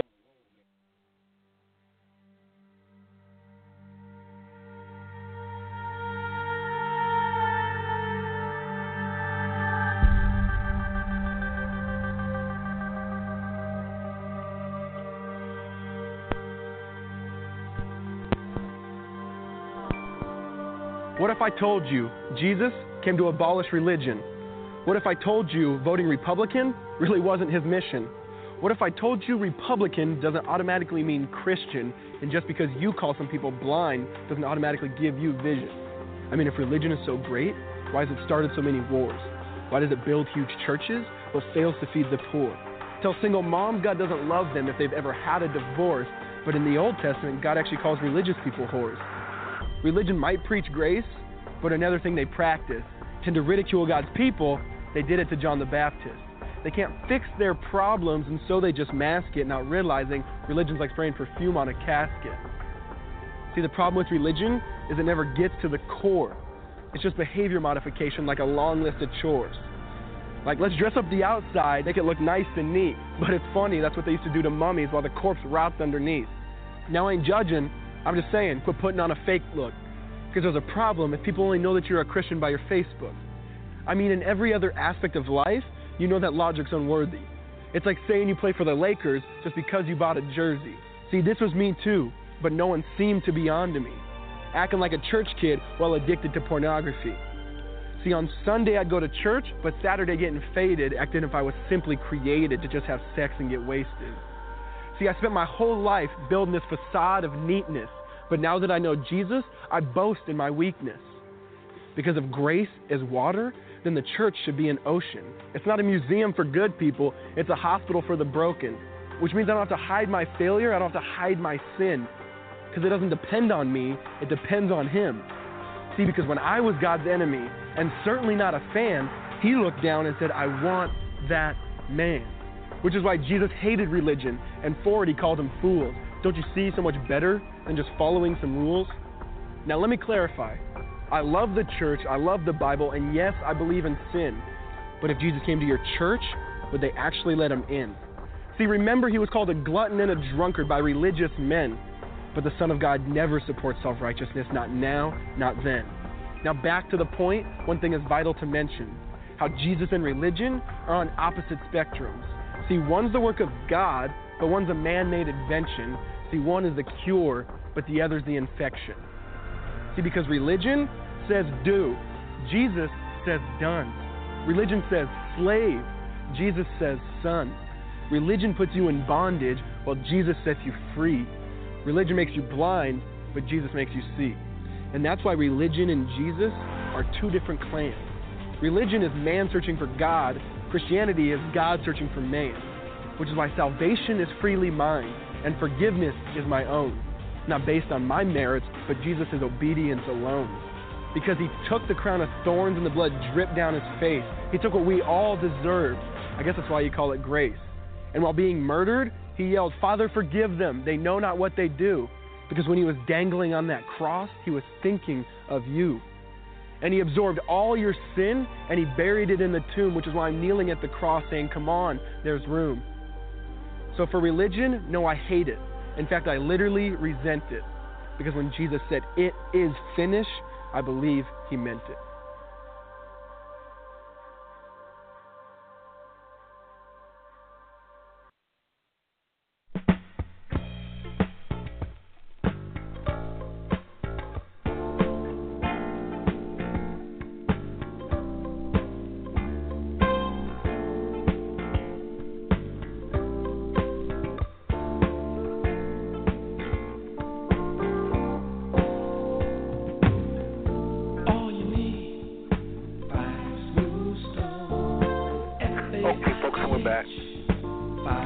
Back. What did y'all think of the movie that's coming out, Black KKK, And what did you think of that video or that audio, Why I Hate Religion but Love Jesus?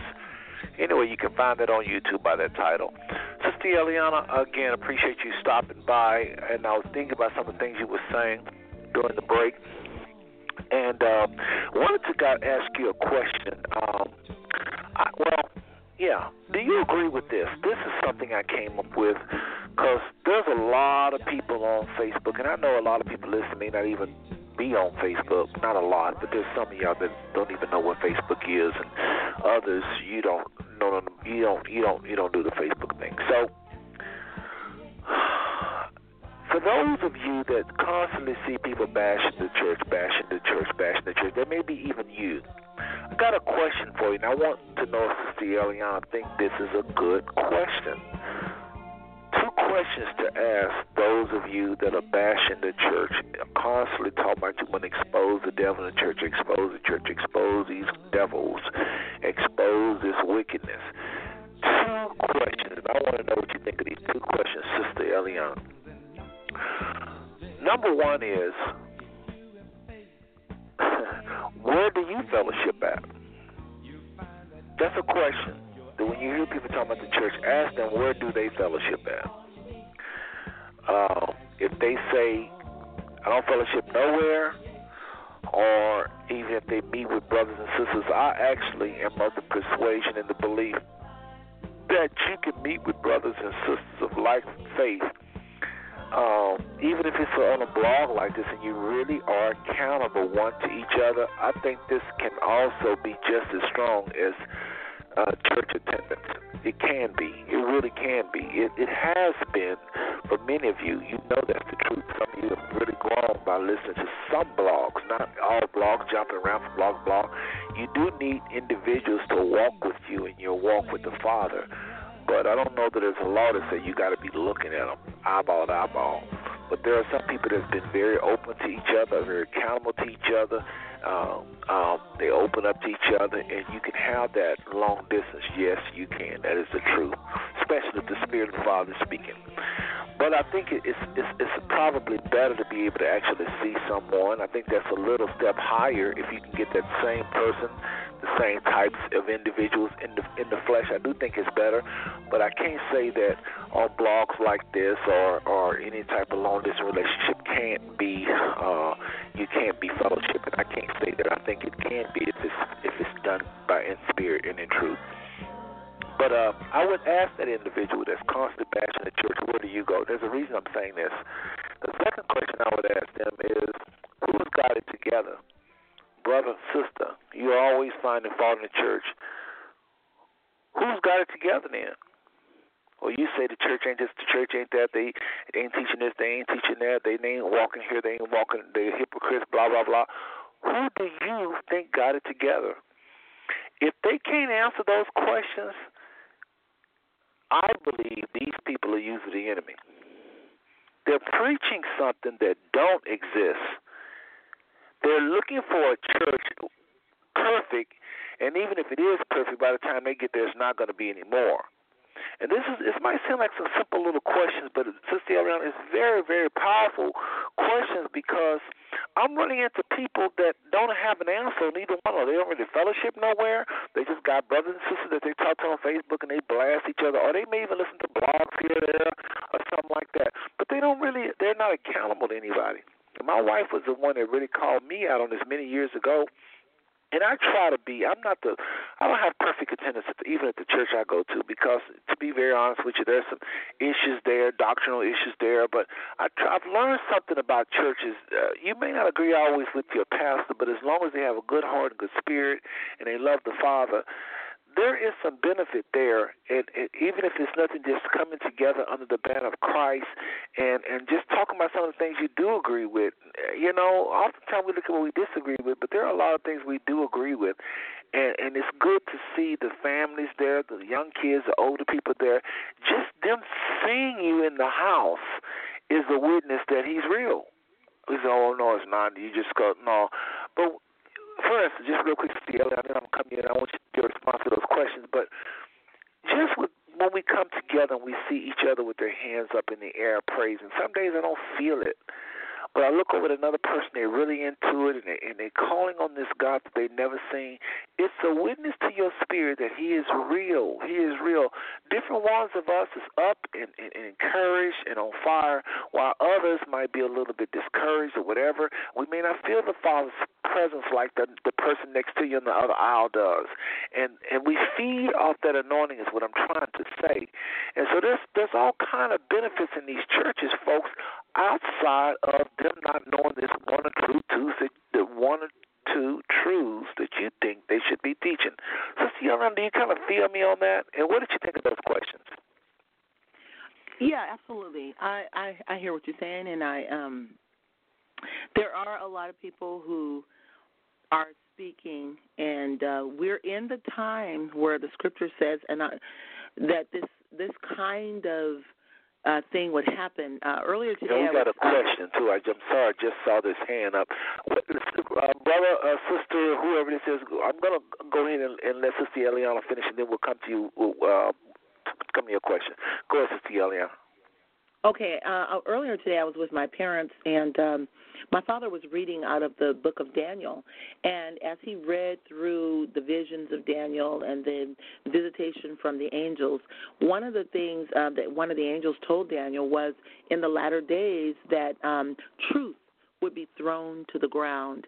And we are actually seeing where the truth of the things of the Most High are constantly being trashed, thrown down. Our world, our educational systems, our marketplace does not want truth. They do not want it. The entertainment industry does not want truth. They want falsehood. They want lies. And then again, in some churches, it is the same, because I believe those churches are the ones that are being led by those fallen angels that have transformed themselves. But you also have scoffers. I believe it's in Timothy, it says in the latter days, scoffers will come. So these are people that are going to scoff, they're going to mock, they're going to speak evil of dignitaries, evil things that they don't know. And again, in Jude, it says the same thing. And that's 2 Peter, I think that's 2 Peter 3 and 4. So 2 Peter 3 and 3 is where she was referring to. Okay, and in Jude, in verse 10, it says, talking about people who are, filthy dreamers, defile the flesh, despise dominion, and speak evil of dignities. And it says, and that's in Jude 1 and 8, and then 9, yet Michael the archangel, which is much, much higher than man, much, much holier than man, has much, much more authority than mankind, says, yet Michael the archangel, when contending with the devil, one of his fellow brethren fellow brethren angels who had an exalted position as well, contending with the devil, he disputed about the body of Moses. Michael, it says, durst not bring against him a railing accusation, but said, the Most High rebuked thee. He said, but these men, they speak evil of those things which they know not. But what they know naturally, as brute beasts, in those things they corrupt themselves. So I'm just saying that we have people today, we have mockers, we have scoffers. We shouldn't be alarmed. This is the age we're living in. People mock the truth. They mock the things of God. They speak against dignities. They speak against angelic hosts. They speak against authorities. They speak about things they don't know. They have not tasted. They have not experienced the things of the spiritual realm, yet they have a lot of criticism, they have a lot of comments, and they've never once entered into that place. It's just like a man or a woman saying that, they don't believe in marriage and that their monogamous relationship with a person is the same as marriage when they have never, ever taken the vows, cross the threshold into the spiritual covenant between the father, themselves, and their spouse. To enter into that union, it is a difference than just having a boyfriend or a girlfriend. But unless they take that step and enter in under that covenant and that umbrella, they won't know the transformation, because there is a change. And so it's the same thing with the spiritual realm. They don't know. And so we can't, there's no way we're going to ever be able to address all of these, because this is the spirit of the age that we're living in. There are many scoffers, mockers, and they are looking at a clip on the YouTube and they're making a huge judgment. They have not sat in the service. They were never there from the beginning to the end to even to discern properly what even happened in the service.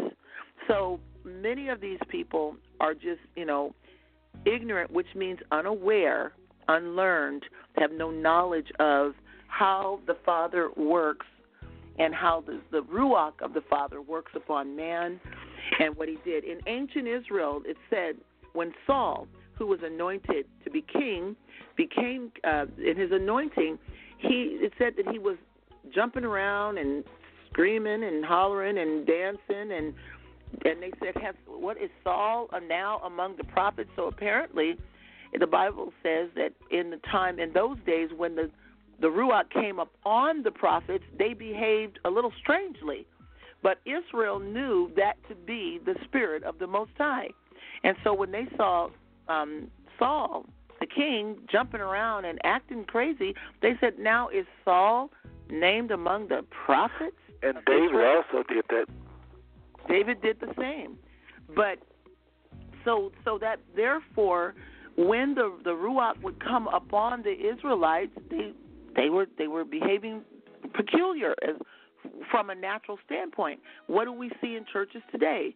When the Ruach comes upon the Hebrews, we act peculiar. The scripture says we are a peculiar people. Let me go to. I don't want this person. Hold that thought, because you're absolutely right. And we had a gentleman that was supposed to be on last week to talk about.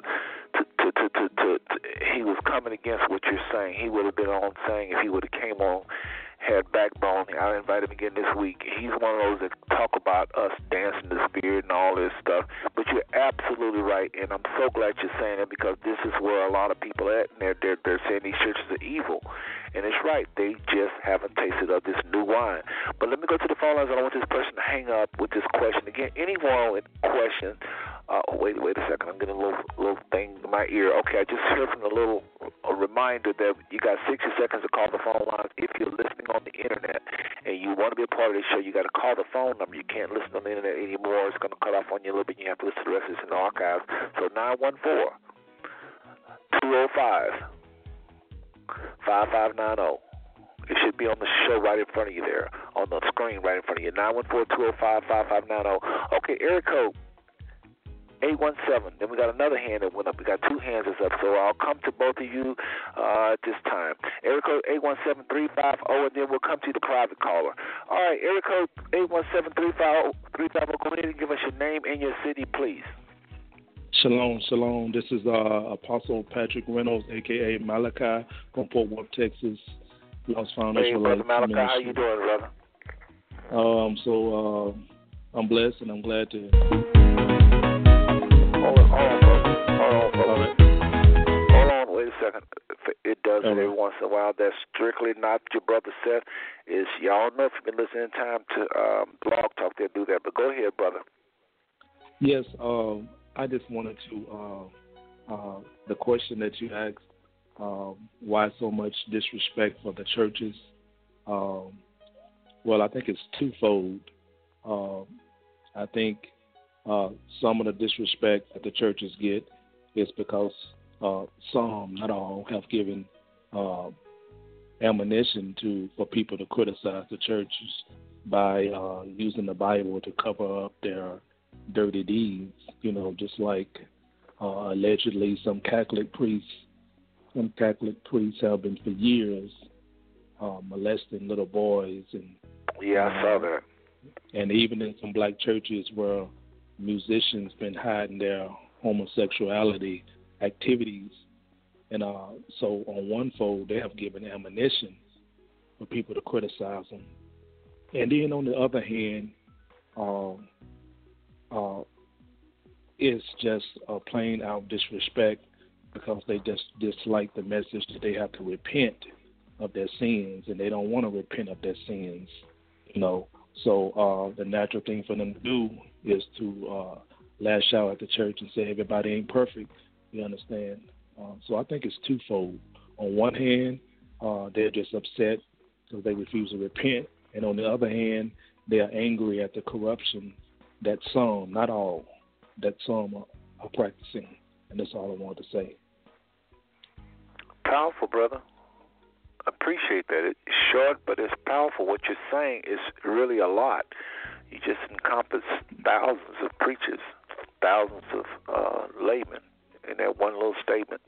I really appreciate the call, Brother Patrick, a.k.a. Brother Malachi. If you have any questions, come back on and ask as many questions as you like. This is one of our hard-working brothers out there on the street with a bullhorn, might I add, and speakers, and out there trying to woo our people into who they are and get them to submit to the Father. Really appreciate you, brother, just so you know that. All right, thank you. God bless. May y'all bless you as well. Sister Eliana, what do you think of his comment before we go to the next question here? I mean, you know, what do you think of that? Yes, that's absolutely correct, and that's true.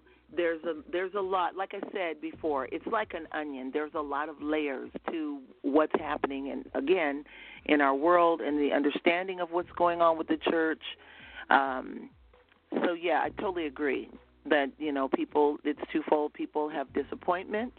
Other times there's been a license. Some of the ministers have given license by their deeds that are being exposed. You know, the Most High said judgment begins at the house of the Most High Yah.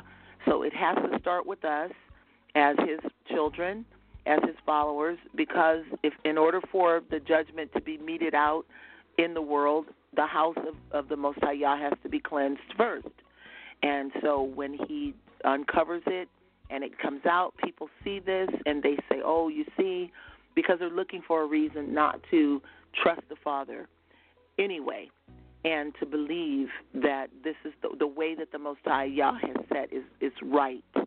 And again, we have other, you know, influences on the earth that are constantly bombarding their minds and their understanding to turn their hearts and minds against the Father. So yes, I totally agree with Brother Patrick on that. Okay, well, we'll go back to the phone lines. We got another question here. Is our brother, a.k.a. Brother Patrick, a.k.a. Brother Malachi? Go ahead and press 1 so your hand will go down because you may want to ask another question. All right, to the private caller, you know who you are. We're coming. These people just hung up. Okay, no, they didn't. All right, here we go. To the private caller with your hand up, you know who you are. Since I can't give a phone number out, go ahead with your question or your comment, please. Oh, yes. Thank you very much for taking my call. You know, the reason is very clear to everyone, whether any churches or okay, hold on a second, sir. Hold on 1 second. We like to know your name and where you're calling from, if you don't mind. Yeah, Mike from Singapore. The question is... Okay, Mike from Singapore. Okay, hold on, Mike. Hold on, slow it down a little bit. Mike from Singapore, I know you want to be incognito. Now I think about it, I probably shouldn't have asked you that because you did come on as a private caller. But anyway, sorry about that. Go ahead with your question or comment, please. Good. That's fine. I don't care. You know, that's fine. The question is very clear.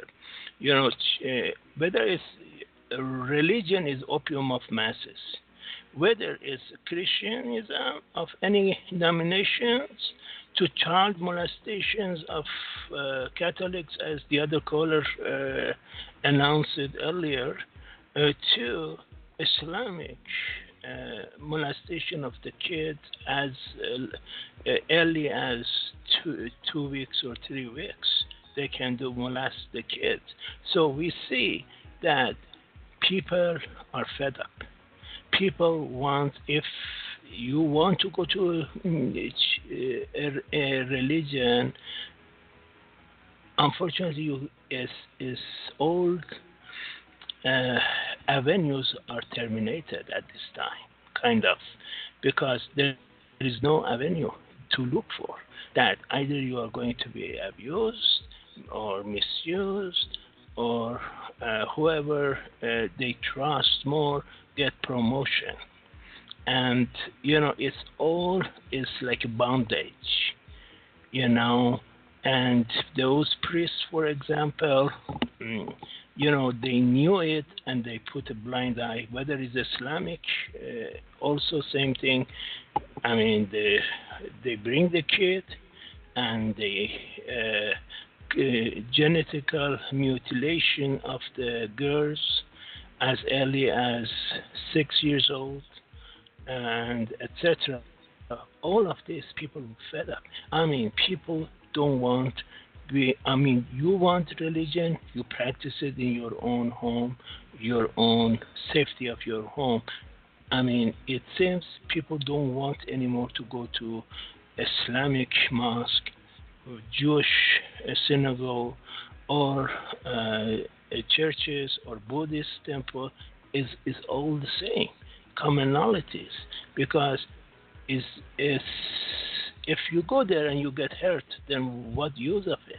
And they remember one thing: Jesus Christ, always whenever he was gone, people put a stone at him.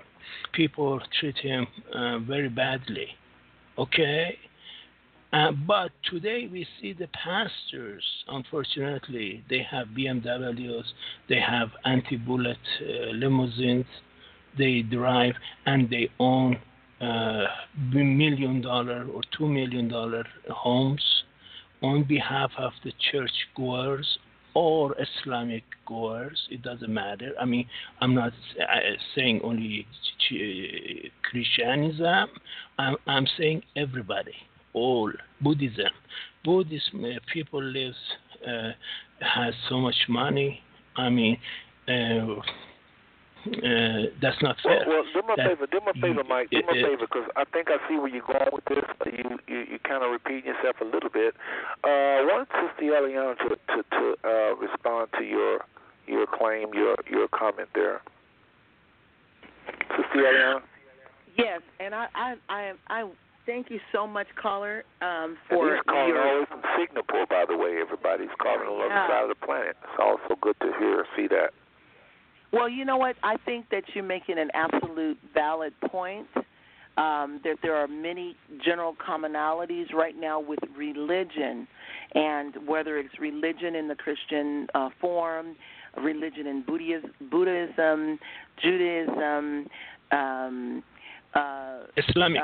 I think you're correct in that form, that their religion, this Hydra, it's one body, feet, tail, but different heads that have access to the people, and people come into the Hydra creature of religion by the different head accesses. So I believe you're correct in saying that it is a general commonality, and people are tired. They're fed up with the oppression. They are fed up with the with this knowledge of, that there's someone over them that is oppressive. Children can be molested. They can be abused. People can be persecuted, killed for, not following the rules. So I think that it's a wonderful, wonderful point that you brought up. And I'm so glad that you were able to get in and to make that comment and to bring it to another level of awareness in this subject. I appreciate you too, but in Islamic law, if you leave the religion, they will come and hunt you down wherever you are. They kill you. Yeah. I mean, that's crap. That's not. You can have. Muhammad had 4 wives. I mean, if you have one wife now, is more than hell for you right now. I mean, you want to have 4 wives, or now they upgraded to 40 women. A priest, Islamic priests. It was in Indonesia. Let me say this, Mike, if I can just jump in here really quick here. Sure. The scriptures don't condemn having one wife, at least in the Old Testament. I know the New Testament says those that desire a particular office can only have one or should only have one, but for it to even bring that up, that means there was a lot of that going on. And then it didn't tell all of them to do it. It could have very well said those of you that desire to be believers. But it only mentioned a certain group of people to operate in this. So I don't really knock the whole multiple wives thing, but I do, like Sister Eliana, I do concur with your feelings about the church in general, those that are abusing the children and all those different things. You said, like Brother Malachi was saying earlier. But I think we're in on this show, I don't want to forget about those. Those are obvious abuses. I don't expect anybody listening to Five Smooth Stones tonight to be in any kind of church where they're molesting kids. If you have leaders like that, that's a no-brainer. You need to get out of there. Serious. Number one, it's criminal. That can affect you. I mean, it could be some of your friends, some of your children's friends that you don't want to be a part of a spirit that's dominating a pastor so much to where he's doing that. If he's that dominated by that thing that controls him that bad, then no telling what he's teaching. So I hope that's a no-brainer.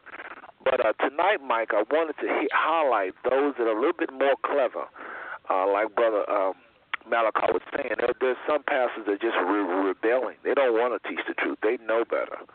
I want to talk about them a little bit more. Do you know anything about that?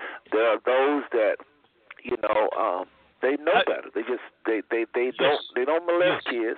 They don't molest kids, but they might preach prosperity. And I mean, they may preach it in such a way to make you think that they need all this money to preach the gospel. So I want you to comment on that briefly before I move on in the show, if you could. Make it allow no more than about 2 minutes, please. Sure, indeed. It's all the Mormon religion, for example, is they can have multiple wives. I mean, we saw with what happened with their leaders.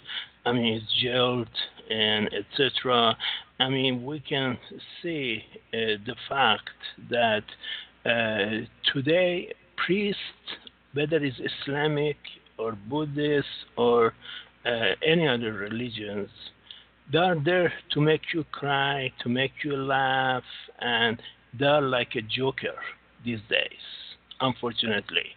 I mean, we may have few good priests, but the rest are there to, manipulate your minds and control you and ask for more money and then goes to their own pocket. But what can you name for me? Can you name for me any church that really, or any priest, or any Islamic mosque in North America, 6,000 of them, by the way, did something, all the monies, in Islamic donations, they say, hey, you, Mr. Ali, for example, you give $80,000. Okay, here's the check, $80,000. You, Mr. Hussein, you pay $50,000. So where this money goes? Well, let me say what I'm saying.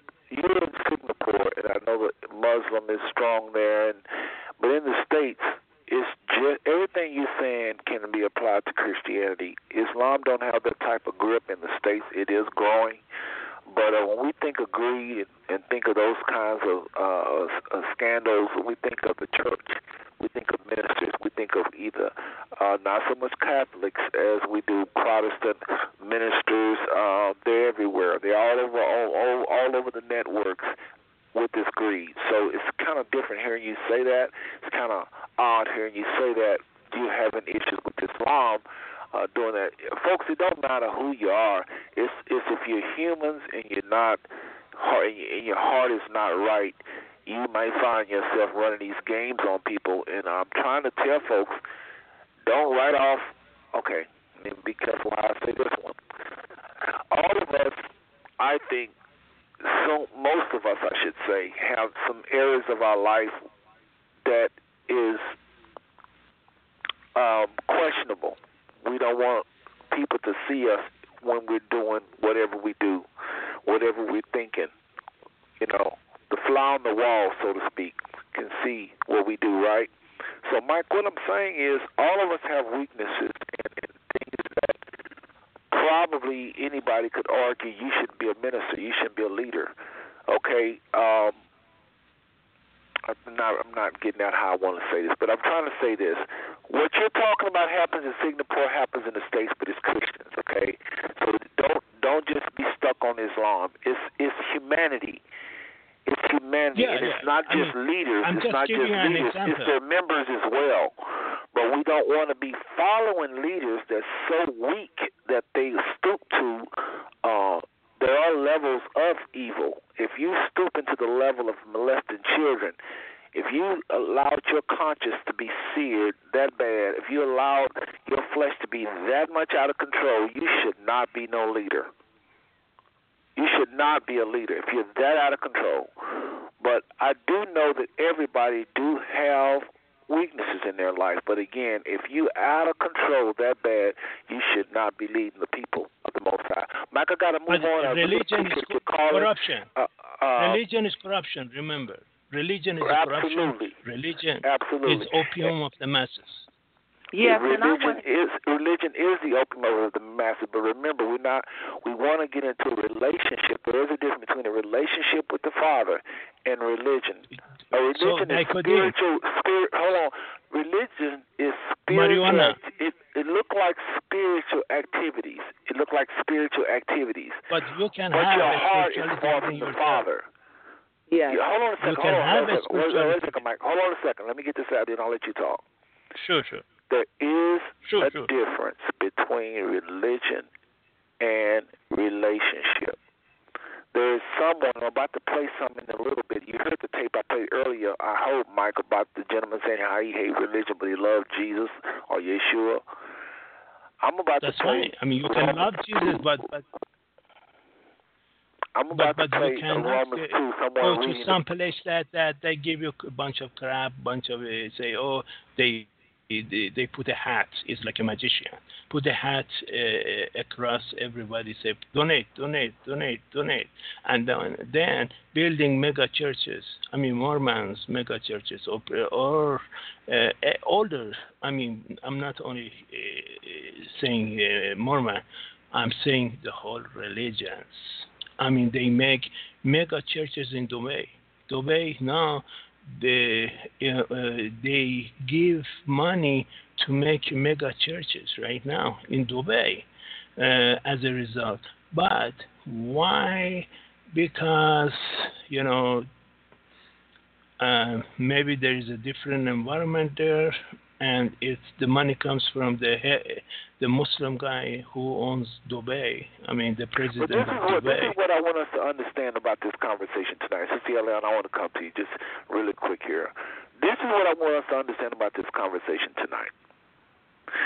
Even with these mega churches popping up, there might be, I don't know, there may be 500,000 churches in the United States. Mega churches, there may be 14,000. There's a lot of them in New Orleans. I'm in Dallas-Fort Worth, Texas. This is where there's most of them. I guarantee you we have more mega churches in this area than anywhere. I mean Walmart-sized churches. I guarantee you Fort Worth, Dallas, like they say, it's the Bible Belt. But there's thousands of little churches. And why do we spend all our time talking about these few people that is blinging or just got it like that? It poisons everyone against all of the churches, and this is why I'm doing this show tonight. We've got to be careful. It's not every minister. And even these big churches, there are a lot of people that go to these big churches whose heart is of gold, just like you, Mike. Their heart is of gold. And when you start knocking all these churches, talking about they want just money, you make babies, people that don't know a lot about the Father, babies. You poison their mind, these young people. You poison their mind against all of the churches, so we got to watch how we say it. You are absolutely right. I would be lying to tell you you're not right, Mike. You're right. And so I hear it's in Singapore as well, but it don't shock me. But just know, everybody listening on the sound of my voice, the vast majority of churches don't. They might even have greed in small churches. I'll go there because there's sometimes greed preachers can be in small churches. I mean, we have sir, we have a snake worshiper. We have a Christian snake worshippers. I mean, they play with the cobra snake. And just recently, a few days ago, the guy died by playing with the cobra. They said, well, it's okay. Jesus Mike, Christ hold a second. And I want to go to Sophia Eliana. Mike, hold on a second. Jesus Christ said it's okay. The vast majority of churches, I don't want to talk about, if you don't mind, I don't want to talk about, I probably know 0 churches. I know it's out there, but most of us don't know of a pastor that play with cobras. That's what I'm trying to say. We got to be careful because we want to go with what most people doing in these churches that's wicked. We want to go by a lot of wickedness that's going on in churches globally, especially in the United States. That's what we're talking about tonight. England too. England, yeah. If there's something going on and it's affecting Canada the planet. too, Canada, Australia, Asia. Right, but what I'm saying it's all this. Okay, well, hold on a second. Let's go with Sophia Eliana. Hold on a second. Sophia Eliana, any comments? And then, Mike, we got to let you go. Okay, sounds good I'm to just me. enjoying the conversation, but like the clip that you played earlier was the gentleman talking about hating religion but having a relationship with Jesus Christ. And I think our caller Mike is saying that religion, definitely is what they call the opiate of the people. It's the pacifier, but the real relationship that as believers in the Most High and the Father, we have to have a relationship beyond a religious experience, and that's what we're talking about tonight on the show. Is the why people are angry with the churches or don't believe or bashing the established religious organizations is because of the things that we're talking about, the kinds of corruption that you find when it's just religion, when it's just a system, and it's expected that you're going to wear this robe or you're going to say this chant or this prayer, you're going to light these candles, and you're going to do this act, and the people are just going to automatically bow down to it, but they don't have that relationship with the Most High, the Creator.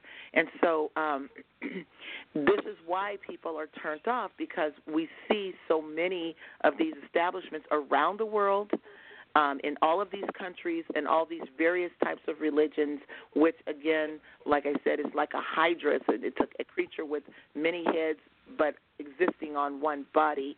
And that's what we're finding about religion. And, again, I believe it's because Satan is behind religion.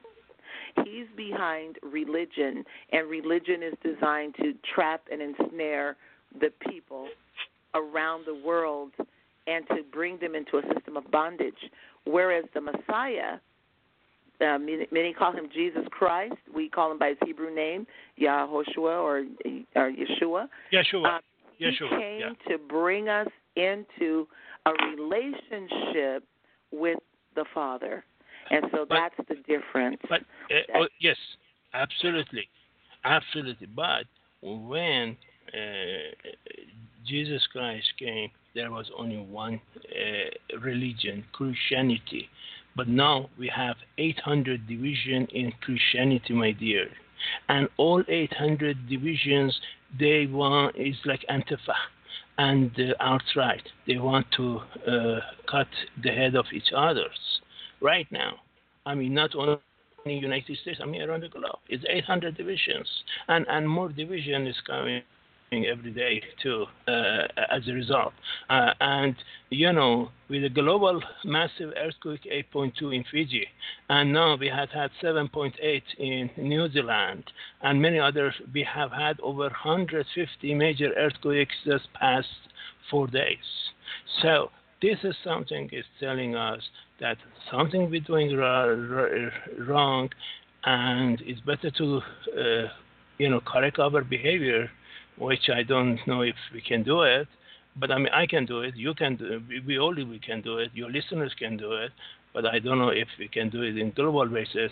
So, earthquake, massive earthquake from Vancouver, Canada, to Baja California is going to hit by September 11th. This is, you count it. It can happen tomorrow. It can happen, but it's very close. The timeline is very close. After the full moon of what is in 8 days, we will have another full blood moon. So it's going to push for the massive, because the 8.2 and not 7.7. We have had Indonesia 7.0, 6.8. I mean, we have said over 150 earthquakes. Major, just Mike, listen, Mike, we got to wrap up the show here. So listen, I appreciate your call. You said a lot of valid things. You obviously have been reading and studying. We follow you. We understand religion is not the way. We understand. I don't think anybody listening to you would disagree with some of the things you brought up, that the church is not guilty of that, as well as the mosque as well. So just want to move on, because we want to put some final touches on this, and please check us out next Tuesday. We do this every Tuesday, and we love to have an intelligent dialogue with brothers and sisters like yourself, especially. I appreciate your time. I appreciate you giving me the time, indeed. And I am not saying that all the synagogues are bad or churches are bad, but there are few. Mike, only we follow good, you. But Listen, you have we more follow you. than the better. That's it. And we got to move on. I really want to thank you for your call tonight. Okay. All right, I appreciate you again. Shalom. All right, folks, and shalom to you.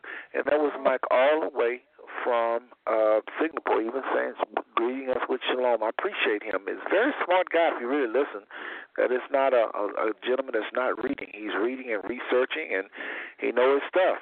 And we're definitely agreeing with him. I just want to kind of finalize the show and kind of bring it to a head here.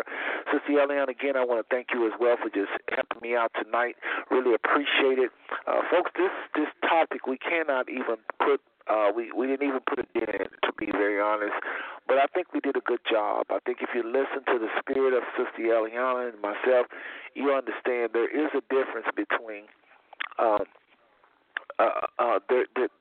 the Father's looking for those that worship in spirit and in truth, and they are both in these churches. I'm talking about the churches that is not teaching a lot of the truth we would like to see. There are yet believers there that the Father is working. And Sister Yolanda, I don't know if you heard this earlier, but I was saying that there's members in these churches. I'm talking about the churches that's in question right now, where the ministers don't know we Israelites, where the minister's not teaching this at all, where the minister's not teaching probably grace. He might be teaching works. There's a lot of pastors teaching you got to work for your salvation, 3 steps here, 4 steps there. They help the Father make us righteous instead of just accepting the free gift that we are righteous by faith in Christ, which is even that faith that you have is a gift. And so there are people that's coming behind and they're saying, no, you got to do this, no, you got to do that. And anytime man has to do something for his salvation, he's going to come up short. And then there you go. And I just don't believe the Father put it in the hands of man. He put it in the hands of the Messiah through his blood. So there's a lot of preachers that don't have that insight. A lot of preachers don't believe in the gifts of the Spirit. A lot of preachers are not, pastors and ministries are not, I keep saying pastors, but it's really the church. There's apostles, teachers, all of that in a lot of these churches, and they are not helping out politically. They don't have a mobilized congregation. They're not doing anything about any injustices they see. And I know a lot of our people bring some of these things on us. Some of the things, but nobody deserves to be killed at the hands of police at the numbers we're dying, and these churches are silent. So if you go to one of these churches that are guilty of any of the things I'm saying, I don't know for you what to do, even after all of this time we've been talking, Sister Eliana. I don't know what to tell the people as far as whether or not you should leave or not. I just know this: you should follow the Spirit. And I think tonight, Sister Eliana, we've given them tools to kind of see that you mentioned some things in particular about some pastors, and even Mike did. If you see some people so given over to this, to their flesh, to where they are molesting kids, they are, snake handling or some silly, stupid, they're out there. Yeah, if they're that given over to it, they can't be that spiritual. It just can't be. You can't be father and molesting kids. I just think that at that point you done strayed. You're out there. Maybe you're still teaching from what you used to learn. Sometimes people are teaching what they learned years ago, and that word is so powerful it can make one free. And they are pastoring, and they're using old information, Sister Eliana, they learned years ago when they did have a relation with the Father. And some people are still giving those props as though they're still living right. But there's some questionable things about them right now. And some people look at their pastor and they say something ain't right about him. But when they hear him preach, it's so powerful. And this is where we have to really be listening to the Spirit, because the Word is going to do what the Word is going to do no matter who said it. A drunkard preach the word, it can set you the fool free of alcohol, and there he is, an alcoholic. Sister Ellen, comment on that, please. Yeah, well, you're right. You know, the scripture says that the gifts and the talents come without repentance. So you can have a gift and be very charismatic. And, you know, everybody has, I've heard it said, and we've all heard this said, we all have a God-shaped void inside of us. We're all seeking the Father.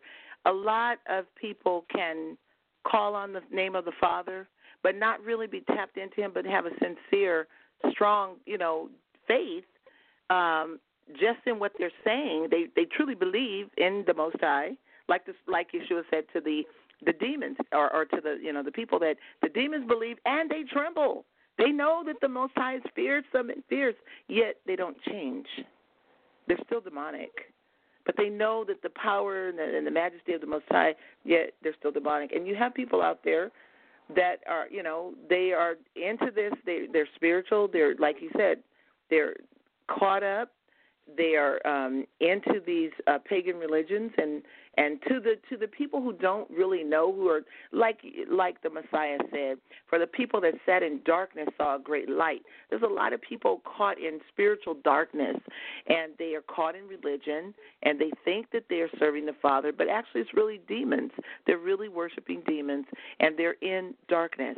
And until they see that light of the Messiah, the truth of the Father's word, the truth and the illumination of who the Most High Yah is, they will not be free. Yet they can be bound in these houses and places and practices of religious worship, but never be free. And you have people who are leading them who are also in bondage. And they may not necessarily be the agents of Satan, but yet because they've never had the truth revealed, and they grew up culturally in their country and in their way and their worldview, thinking that this is what a spiritual man is. He's a snake charmer, a soothsayer. He drinks blood and he goes into a fit, or he smokes something and he has a vision. They really believe these to be spiritual people, and they are following them, yet not really understanding that this is not getting them in towards the kingdom or to the relationship of the Most High at all. So there's, a lot that's going on. Again, that onion with all these layers are going on. And then in our country, we have most of our understanding of religion comes down through Catholicism, but by way of the Puritans or the Pilgrims. And so the Puritans came later and established a certain way, and that's what most of our churches are following, that Puritan way, but not really the understanding and relationship of the Most High. So, there's work for us to do here in our nation, and of course, if we have international reach, which you do, which we see Blog Talk Radio 5 Smooth Stones is reaching the nations, which is a great honor, and all praises to the Most High. Yes.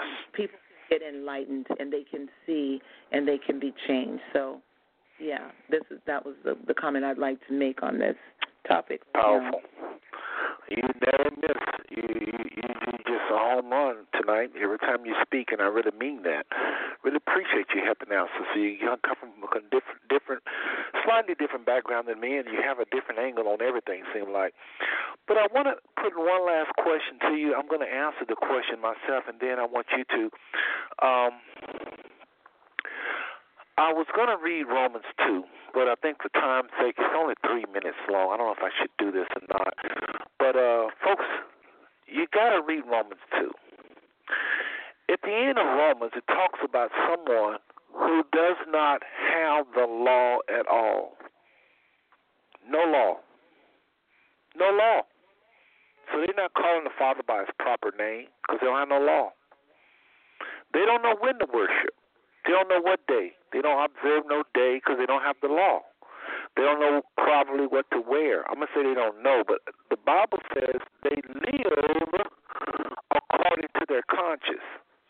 So by their conscience, I say they don't know what to wear. What I meant to say, they don't have the law to tell them what to wear. That's what I meant to say. They know by their conscience what to wear. They know by their conscience how to pray to the Father. They know their conscience how to treat the earth. They know that by their conscience how to walk with other people, how to treat people. Folks, these people are governed by their conscience. And the Bible says, your Bible says, they please the Father. It says, these without circumcision of the flesh have the circumcision of the heart and have become a Jew inwardly. They who the Father is after. Their heart is circumcised. I'm reminded of Paul speaking on Mars Hill. Y'all, when you get a chance, please read Romans 2 at the very end. Read the whole thing, but for sure pay attention to the last scriptures when it talks about these people that please the Father by their conscience. They just live true, honestly by their conscience. We've got to be careful placing people in hell. Because how did they please the Father without the law? This is what I think it means by coming in his name. And his name means his authority, his character. Character has to do with submitting to the Father. How can you submit to? How can you please the Father without the law? Romans 2 starts off by saying that nature tells you there's a God, there's an Elohim. So my point is that video I played, that audio I played about religion versus, I love religion. I hate religion. I love Jesus. So, see, Eliana, my question to you, I want you to hit that a little bit, the difference between religion versus relationship, because I'm telling you, a lot of Hebrew Israelites, they really think they got it on the church. And they walk around here, they spew and hate. They don't have that heart. Their heart is not after the Father, but yet they keep the Sabbath, or yet they do something. They do these manual laws, and the people don't understand. This is why they love the law so much. A lot of these brothers and sisters, because they can do a few of these laws and look good to the natural eye, but inwardly, like you said earlier, I don't even think they're born again. So anyway, Romans 2. I forgot the other thing I was going to do. It'll come to me in a second. Something I was just about to do it and can't even remember it now. But Sister Yana, comment on that. People in Romans 2, the Bible say they have been circumcised as an Israelite because of their heart. Comment on that, please. Well, see, again, that's where it goes back to the difference between religion and relationship. And I'm gonna liken it to a marriage. So you can have a couple that got married, and when they got married for many different reasons. We have the shotgun weddings, we have the I love you weddings, we have the my parents put us together weddings, and this is the right thing to do wedding. So you have all these different cases for marriage, but once you get into it, religion is just the duties that you do automatically, thinking that you're doing the right thing or you're doing what's acceptable. It's just like a marriage where the people are just in it. They have kids. They don't like each other. They want to split up. They can't split up, but they feel like they have to keep up for the appearance for the church, the community, their family, their children, their job. All of these external things keep them in place, and that's like religion. The people are looking at me. It's the right thing to do. Kind of like Catholicism is a bigger expression of religion in the United States, because you just go, you show up to the 1 hour mass, you get the wafer, you drink the cup. There's no relationship with the Father. You just sit there. They say something in Latin that you don't understand. You go to confession, you leave, and then you live like you want outside of that compound. But yet you show up every Sunday for that 1 hour to do the religious thing that's acceptable. Everybody sees you going into that building. It's acceptable. But relationship is different. Relationship is truly getting to know the Most High and actually falling in love with the Most High and liking the Most High, wanting to spend time in His presence, enjoying the time that you spend with Him, almost getting upset if someone says, you've been praying for 2 hours, but we really got to go, Suzu has a recital, and you're still in prayer. But, just give me 5 more minutes because I'm in the presence of the Most High. I don't want to break this, stream. I'm connected. So relationship with the Father is much like that. You're always constantly wanting to be in His presence. You have to go to work.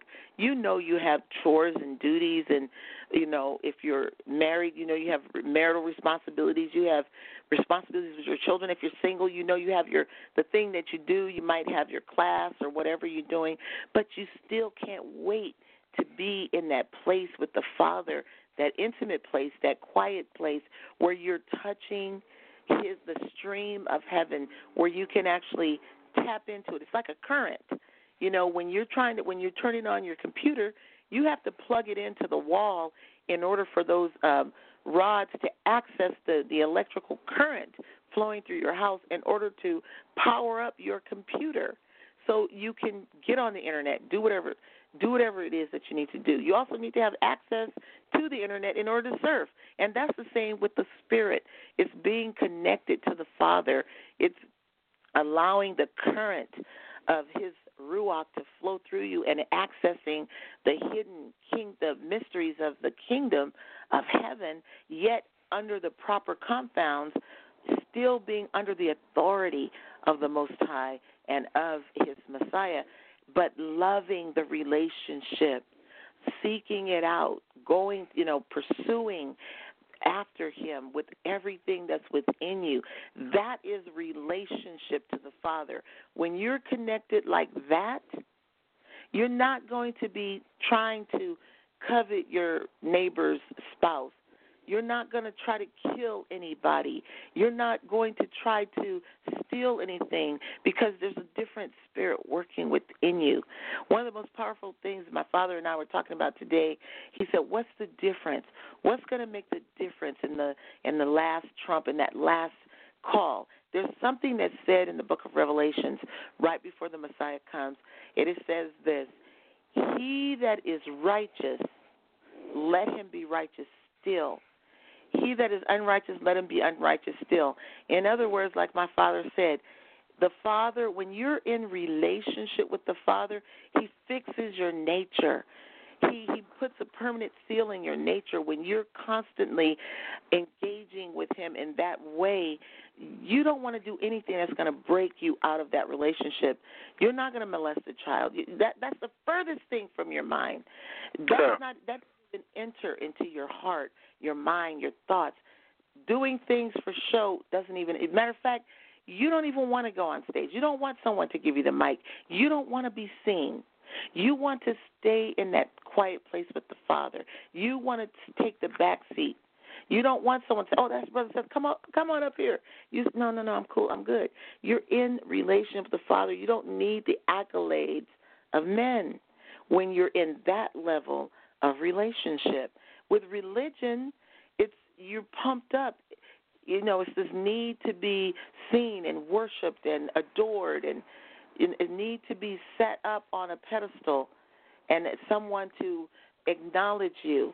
And when you're in relationship with the Father and it's genuine and it's solid and good, Nobody even has to know your name. That's the difference. That is profoundly true. Yes, and that's what the Father is seeking. When the Messiah said, "For our Yah is a spirit, and they that worship him must worship him in spirit and truth, for the Father seeketh such to worship him." He is a spirit. He's looking for that real, solid relationship. That's what Moses had. And when he brought the children of Israel out, and when the Most High was so excited, he got his children out of bondage, and he told the men, "Don't sleep with your wives the night before. Wash yourself, cleanse yourself. Come to this mountain. I'm so excited. I want to be in relationship with you." That's what he was looking for, that true, deep, intimate, one-on-one relationship.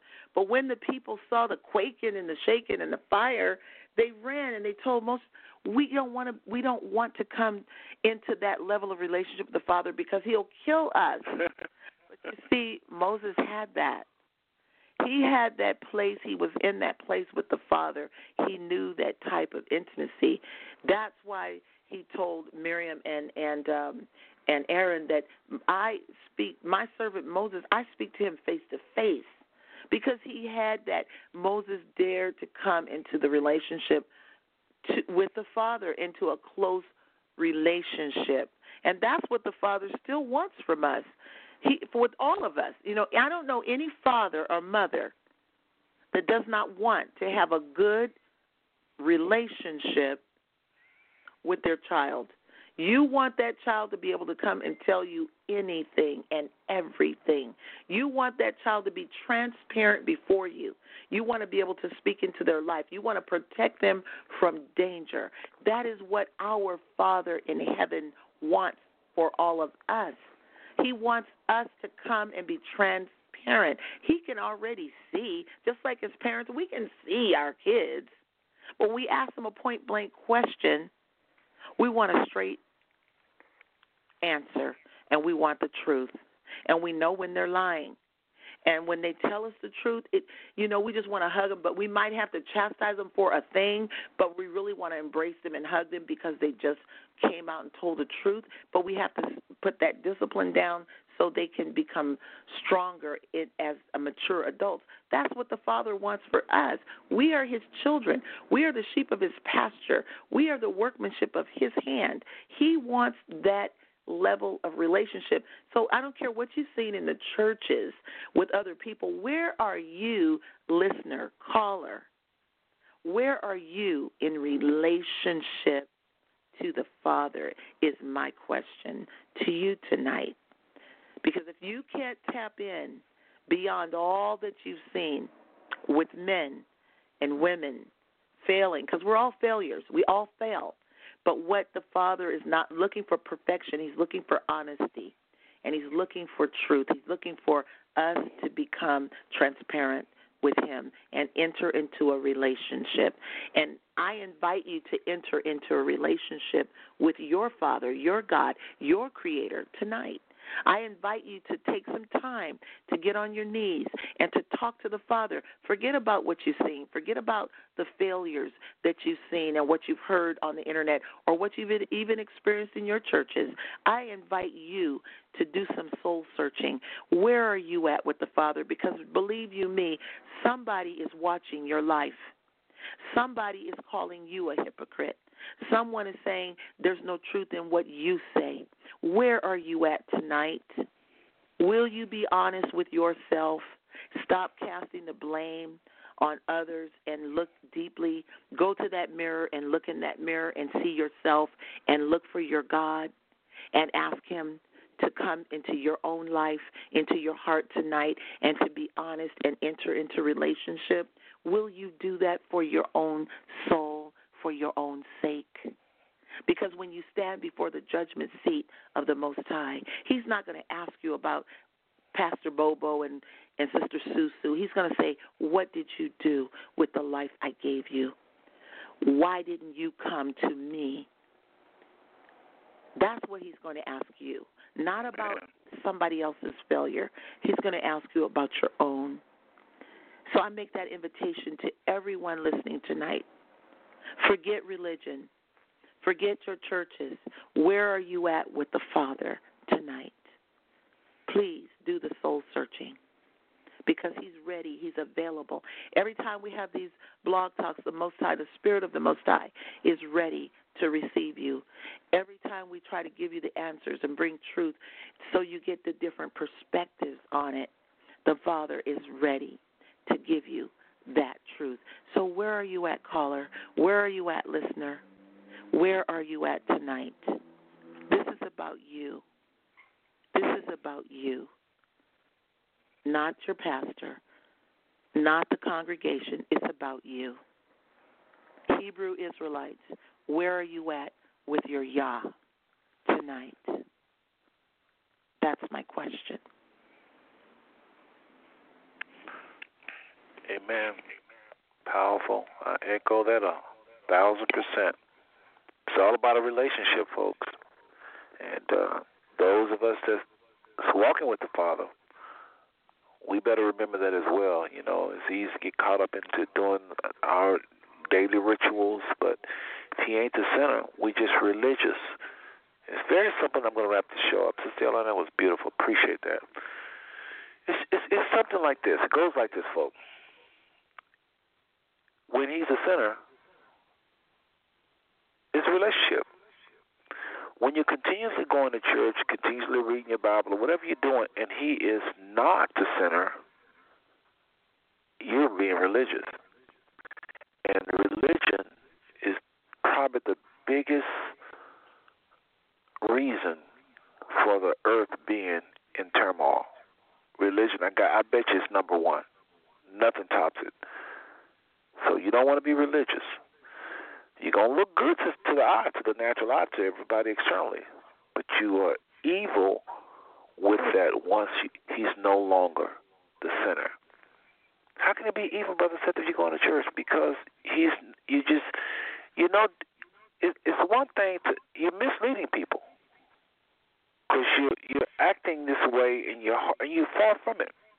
Can you see how that's look? I mean, he's far from you. You're raising your hands, but you think about the person next to you. You're raising your hand, but you're not really serious with him. You raise your hands, but you don't really pray when you get home. You talk about it.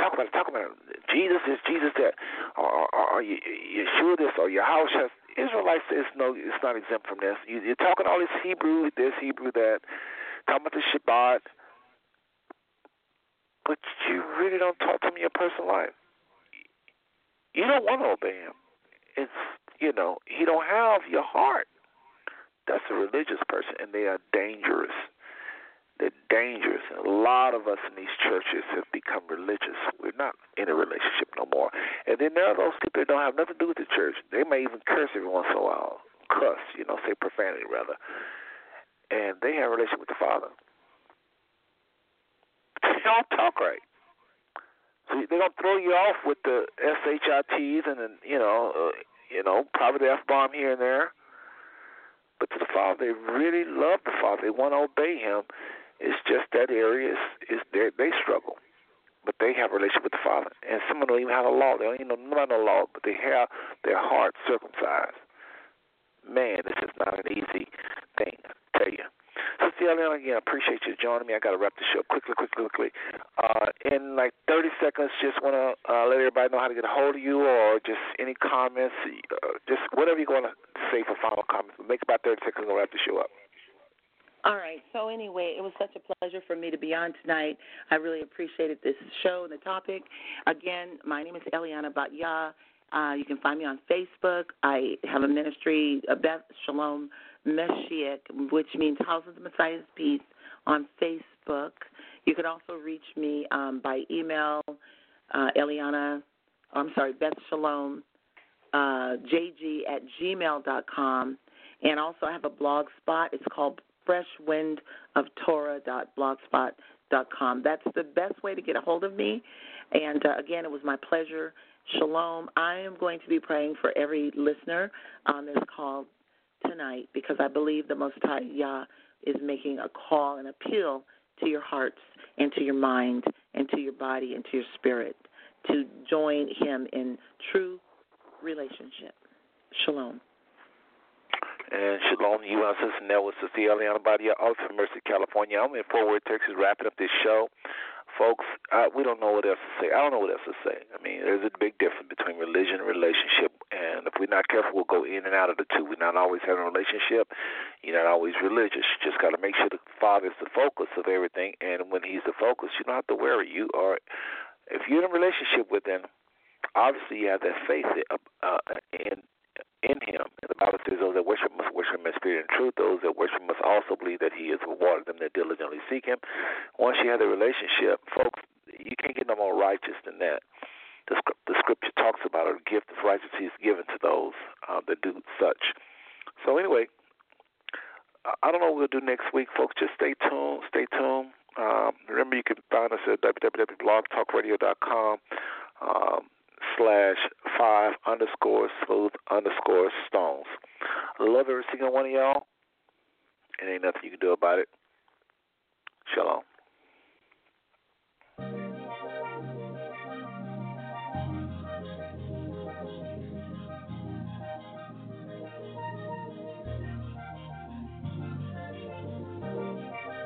Everyone goes through trying times.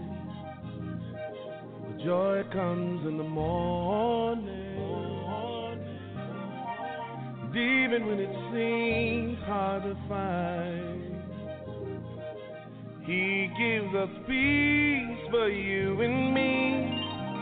Be thankful for everything, and in everything, count it all joy.